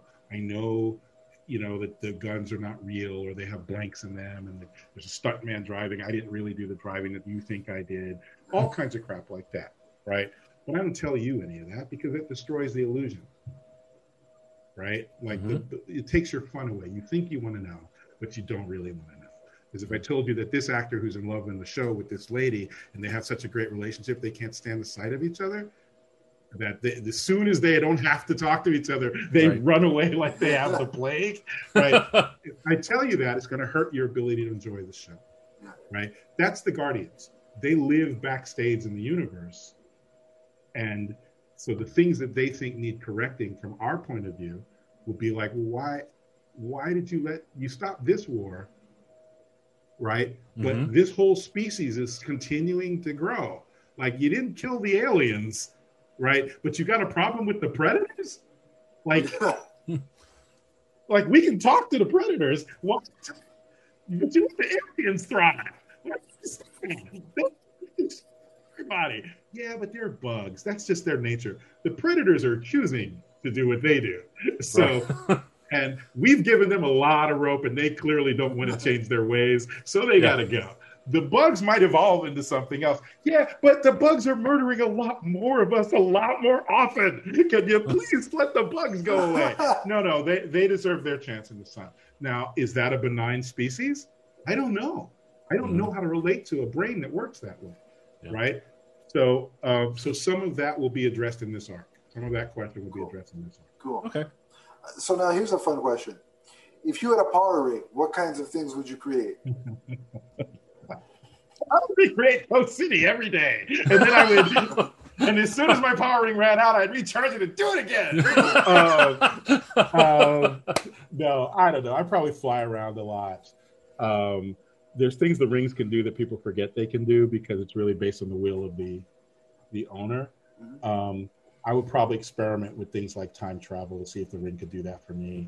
I would see what alterations I could make to my body that, like, on a genetic level, like, that's things, again, if you were a geneticist and you got that ring, you'd be a scary son of a bitch. Because of the things you would, right? Because the things you could consciously will it to do, like that guy like me who doesn't know anything about that, wouldn't be able to do that. I mean, I could picture a microbe, but I wouldn't be able to picture COVID-19 specifically. Well, like, you know what I mean? Right. So, and we've already seen that they can create things like kryptonite. Like, just, I want kryptonite really badly. And the ring can take up the slack on some of that because it knows what kryptonite is. Like, the ring itself can go, he wants kryptonite, I'll make some kryptonite. He just has to put enough will behind it. But I would mess around with things like, how permanent can I make a structure? Like, can I make a structure with the ring that after the charge goes away, the structure remains indefinitely? Like, is that possible? I would like to try that. I would do a lot of stuff that involved exploration, probably. I don't know that I'd be making stuff so much as going places. Like, probably the first place would be the moon, then the Mars, probably take a quick trip over to Venus, places that humans can't go because either distance or the conditions would kill you. Like, you can't go to Venus. There's not going to be any colonizing Venus. I don't know why people talk about that. It literally rains acid there. We're not going there. Okay? Right. We don't have anything. Well, it would look like Two-Face, but, you know. Dude, if the atmosphere is laughing gas, it rains acid. Two-Face meets the Joker. Oh, my God. I think the air pressure is something like like 1,000 units per square inch or some shit. Like no people are going to Venus. Yeah. But if I had a Green Lantern ring, I would explore the hell out of it. Yeah. Right. So things like that. Cool. I would go places and talk to people. I would just go. I would Interesting. Find whatever life is out there. Find me somebody I can talk to. Wow. Cool. And come back. Yeah. I would not just live out there. I would still come back. Okay, so we know, and you've told us this, that you can't disclose details, but will we see any more allusions to like the Mosaic world? And yes. Okay, yes. So yes, that's an important part of John's life. It is a very important part of John's life, and although, as we say, the creator, who I'm not going to name, you can go find out. Sure, is a pretty awful kind of criminal, and he's in jail for his crimes.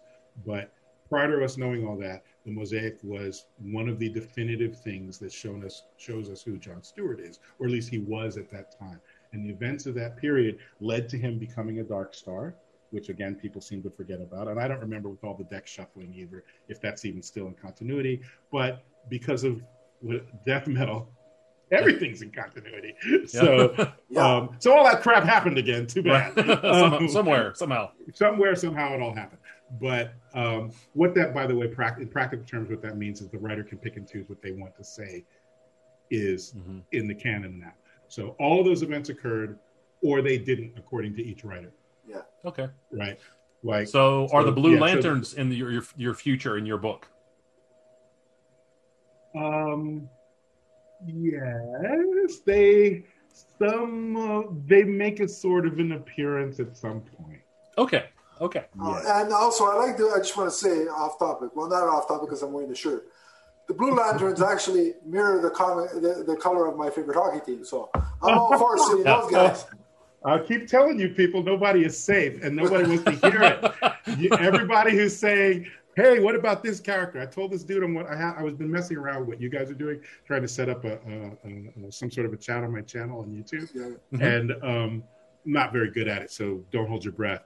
But I try to live chat, and somebody asked me about a couple of the Green Lanterns because they realized in destroying the battery the way I'm doing it, a lot of them were going to die. And people were like, "Well, please don't kill so-and-so." And I'm like, I didn't even know who that was. There's 7,200 Green But Lanterns. now that I know, but now that you've given me a name, I may kill them in a way that every time somebody mentions somebody mentions a character, I'm like, "Shut up! Don't tell him anything." Don't tell him. Because I'll look him up and go, "Ooh, that's cool. That'd be an interesting death to show. Like, what could kill that guy? Like that kind of stuff." But so every time he tweets out that image of no one's safe, I start shaking my head, thinking, "Oh boy, nobody is safe." Yeah, I stumbled on that. Issue, I stumbled on that after we'd already started everything, but it actually is a good theme for the run for this arc. All right. Nobody you see is safe. So, John is not. The only two characters are safe. I said this in another podcast. Hal Jordan is safe. Okay. Hal Jordan is safe, kids. He's definitely not going to get killed or maimed in this story. Okay, I promise you, Hal is safe. Okay. A lot of people don't seem to be hearing that.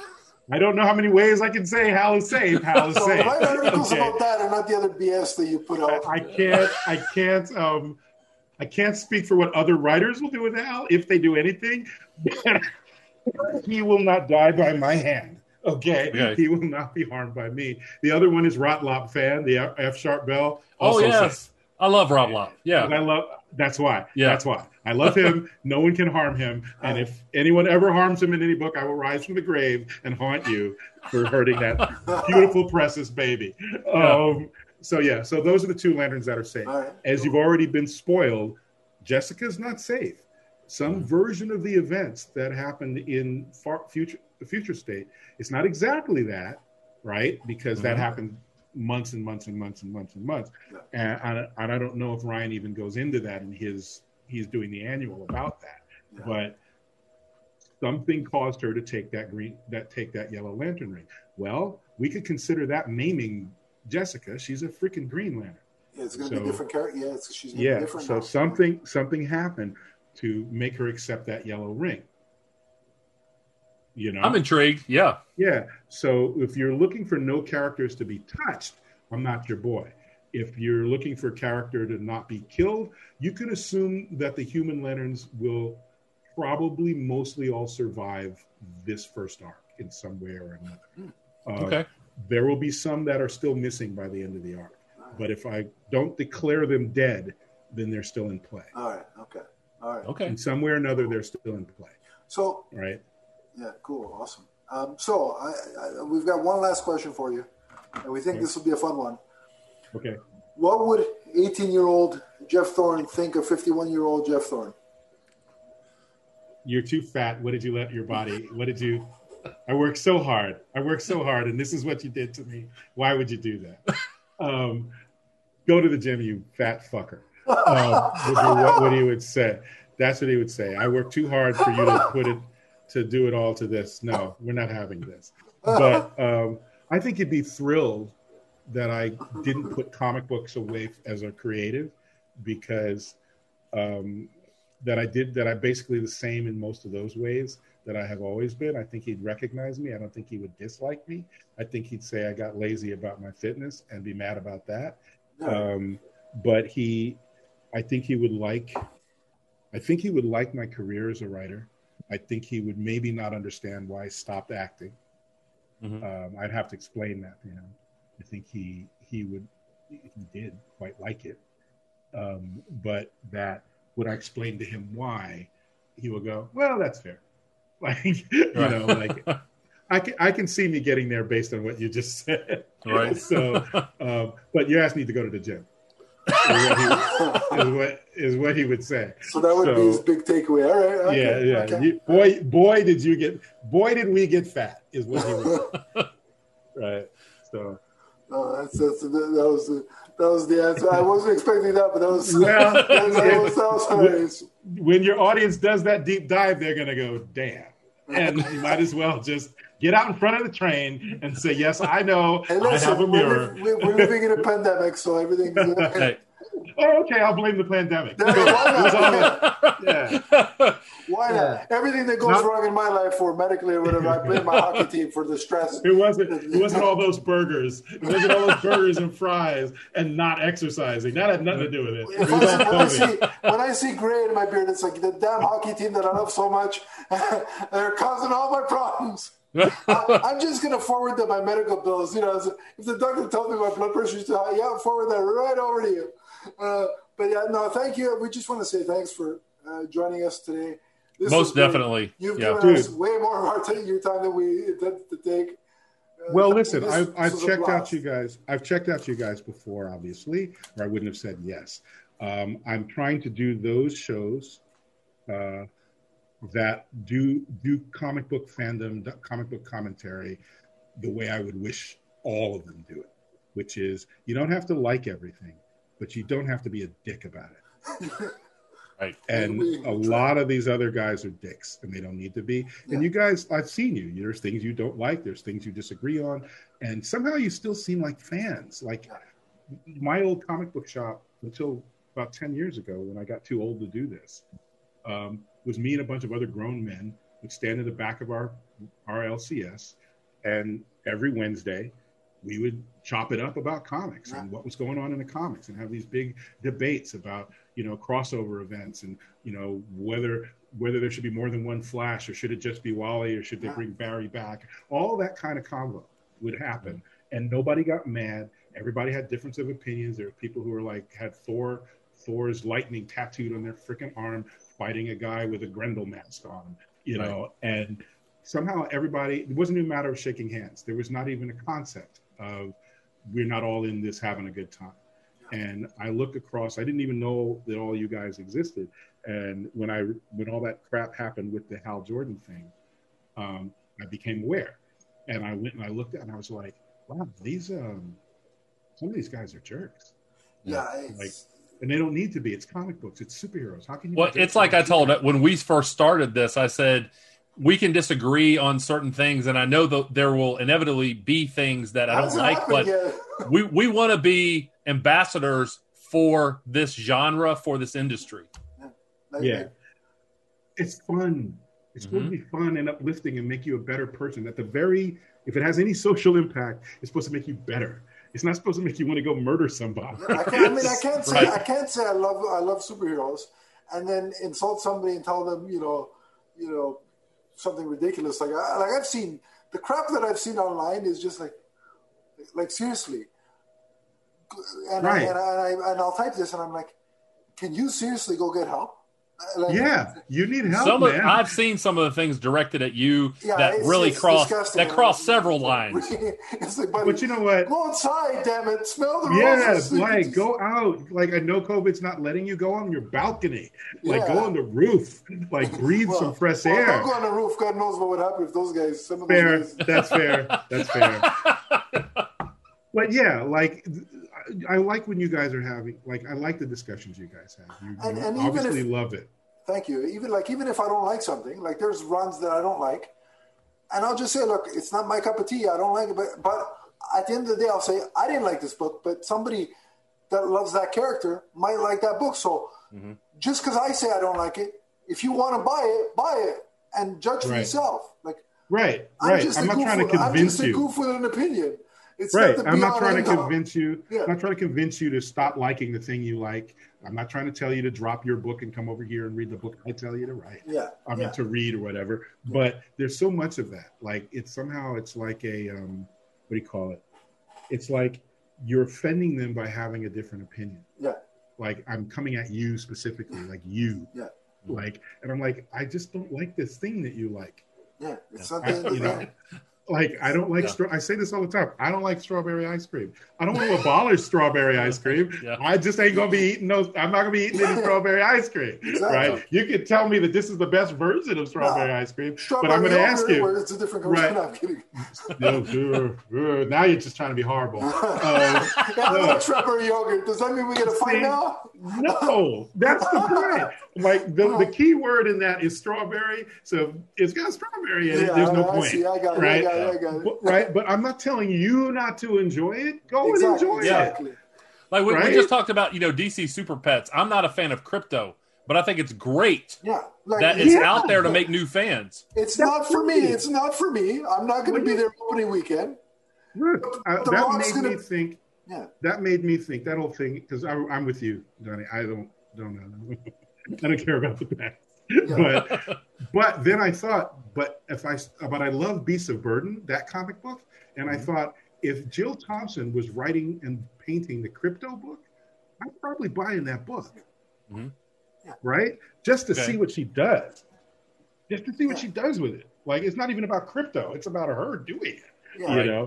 So Daryl Banks draws something, and I'm gonna read it, even if I hate the character. There you go. To me, and we've said this before, and I think you'll agree. Whatever gets somebody as a new fan in the door and gets them attracted to DC. Yeah, Crypto's not my thing, but The Rock's going to get a lot of kids in the door. Teen Titans Go, I can't stand the animation. No word of a lie. But hey, if my niece watches it and says to me, I want a Green Lantern action figure of Jessica Cruz, well, damn it, I'm going to go buy her a Green Lantern action figure. There you go. Exactly. Exactly. I got friends who work on the Green Lantern, the Teen Titans Go cartoon. I was there's Teen Titans and there's the current Teen Titans Go. No, it's the Teen Titans Go that I can't. So the new animation. One, the crazy humorous one, right? Yeah. That I can't write that. Sometimes I find it amusing, but it's not my kind of thing either. But I have friends who work on it, and I'm like, how do you even write that show? Like, how do you write that show? Not why, whatever. Right. But I love the one that came before the other Teen Titans. Too. So if kids watch Teen Titans Go and they run out of Teen Titans Go to watch, and now they're 13 and 11 or whatever, and they go, well, you can rewatch this.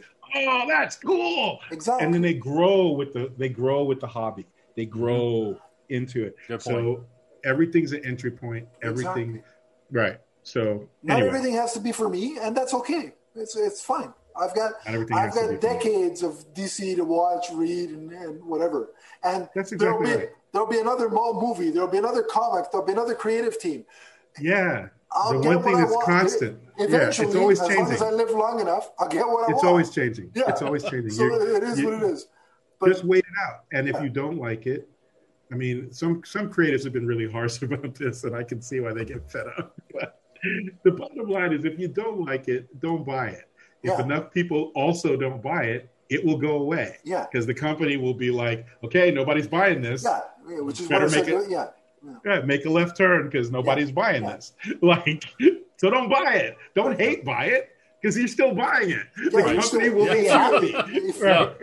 If you're hate buying or hate watching, you're giving them exactly what they want, your money. They It's like, don't hello? care. They just want the money. Yeah. You're not hurting anyone. Yeah. You're They've got your like, green. I don't know what you're doing. They don't care about your tweets or your hashtags. They really don't care. It's the green thing that's not a ring. It's the money. Sales. That's all they care about. But- Sales. But we thank you for this time that you've graciously given us. Hey, If you ever want to I'll come back later, later on in your run, You're so dumb. I see you. if you ever want to Okay, come what back later in the run, Absolutely. we'll Dude, happily have you. let's, Yeah. Yes, we would very much like for you to come back. let's just assume we're going to do that. And I'll say this. All right. I'm trying to do these things in not really blocks, but like you're going to see a gear shift between what the first two were like. Okay. And then in issue 3, it's going to be not another kind of book, Yeah. whatever. It's not Okay. like that Yeah. big, but it's just not epic cosmic battle That's fine. every Hey, I'm every good issue. with that. Yeah, that's So fine. like every 2 or 3 issues, there's going to be some kind of a gear shift. Let's reconvene. All right, cool. Okay. Cool. All Sounds right. like a plan, All right. Right. And now we know this works. So Yes. Yeah. Yeah. okay. It works, and I upped the package level so that it wouldn't restrict us. If however we want to go, we can go. Right. So yeah, Right. Cool. Okay. But thank you for doing this again. If fans want to respectfully interact with you, where can they do that on social media? Respectfully. You can look. You Look can that be up in the dictionary if you disrespectful. don't get it. Yeah. Every time you're disrespectful or whatever, I just say, "Oh, that was your shot." The block button is Block. the block button is so good. No. Like, you don't know how many people I block. This is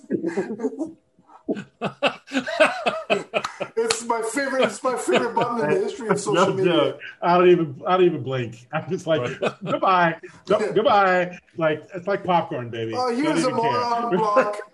Exactly. But yeah, you can come to. I'm on just Jeff Thorne, one word on Twitter. It's Thorne Identity, but there's an underscore thing. Don't worry about that. Just at Jeff Thorne. You'll see it's me.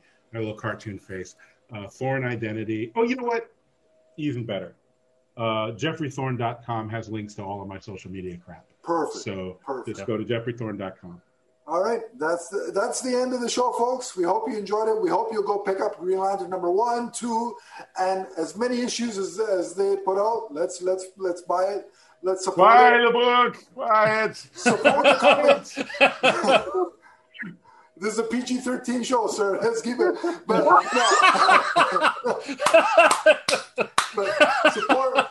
support the comic industry, whether you buy it physically or digitally. That's the most important thing. And remember, John Stewart and all of the Green Lantern Corps are forever. From the first construct they create to the last. So long, everybody. So long, everyone. Thank you.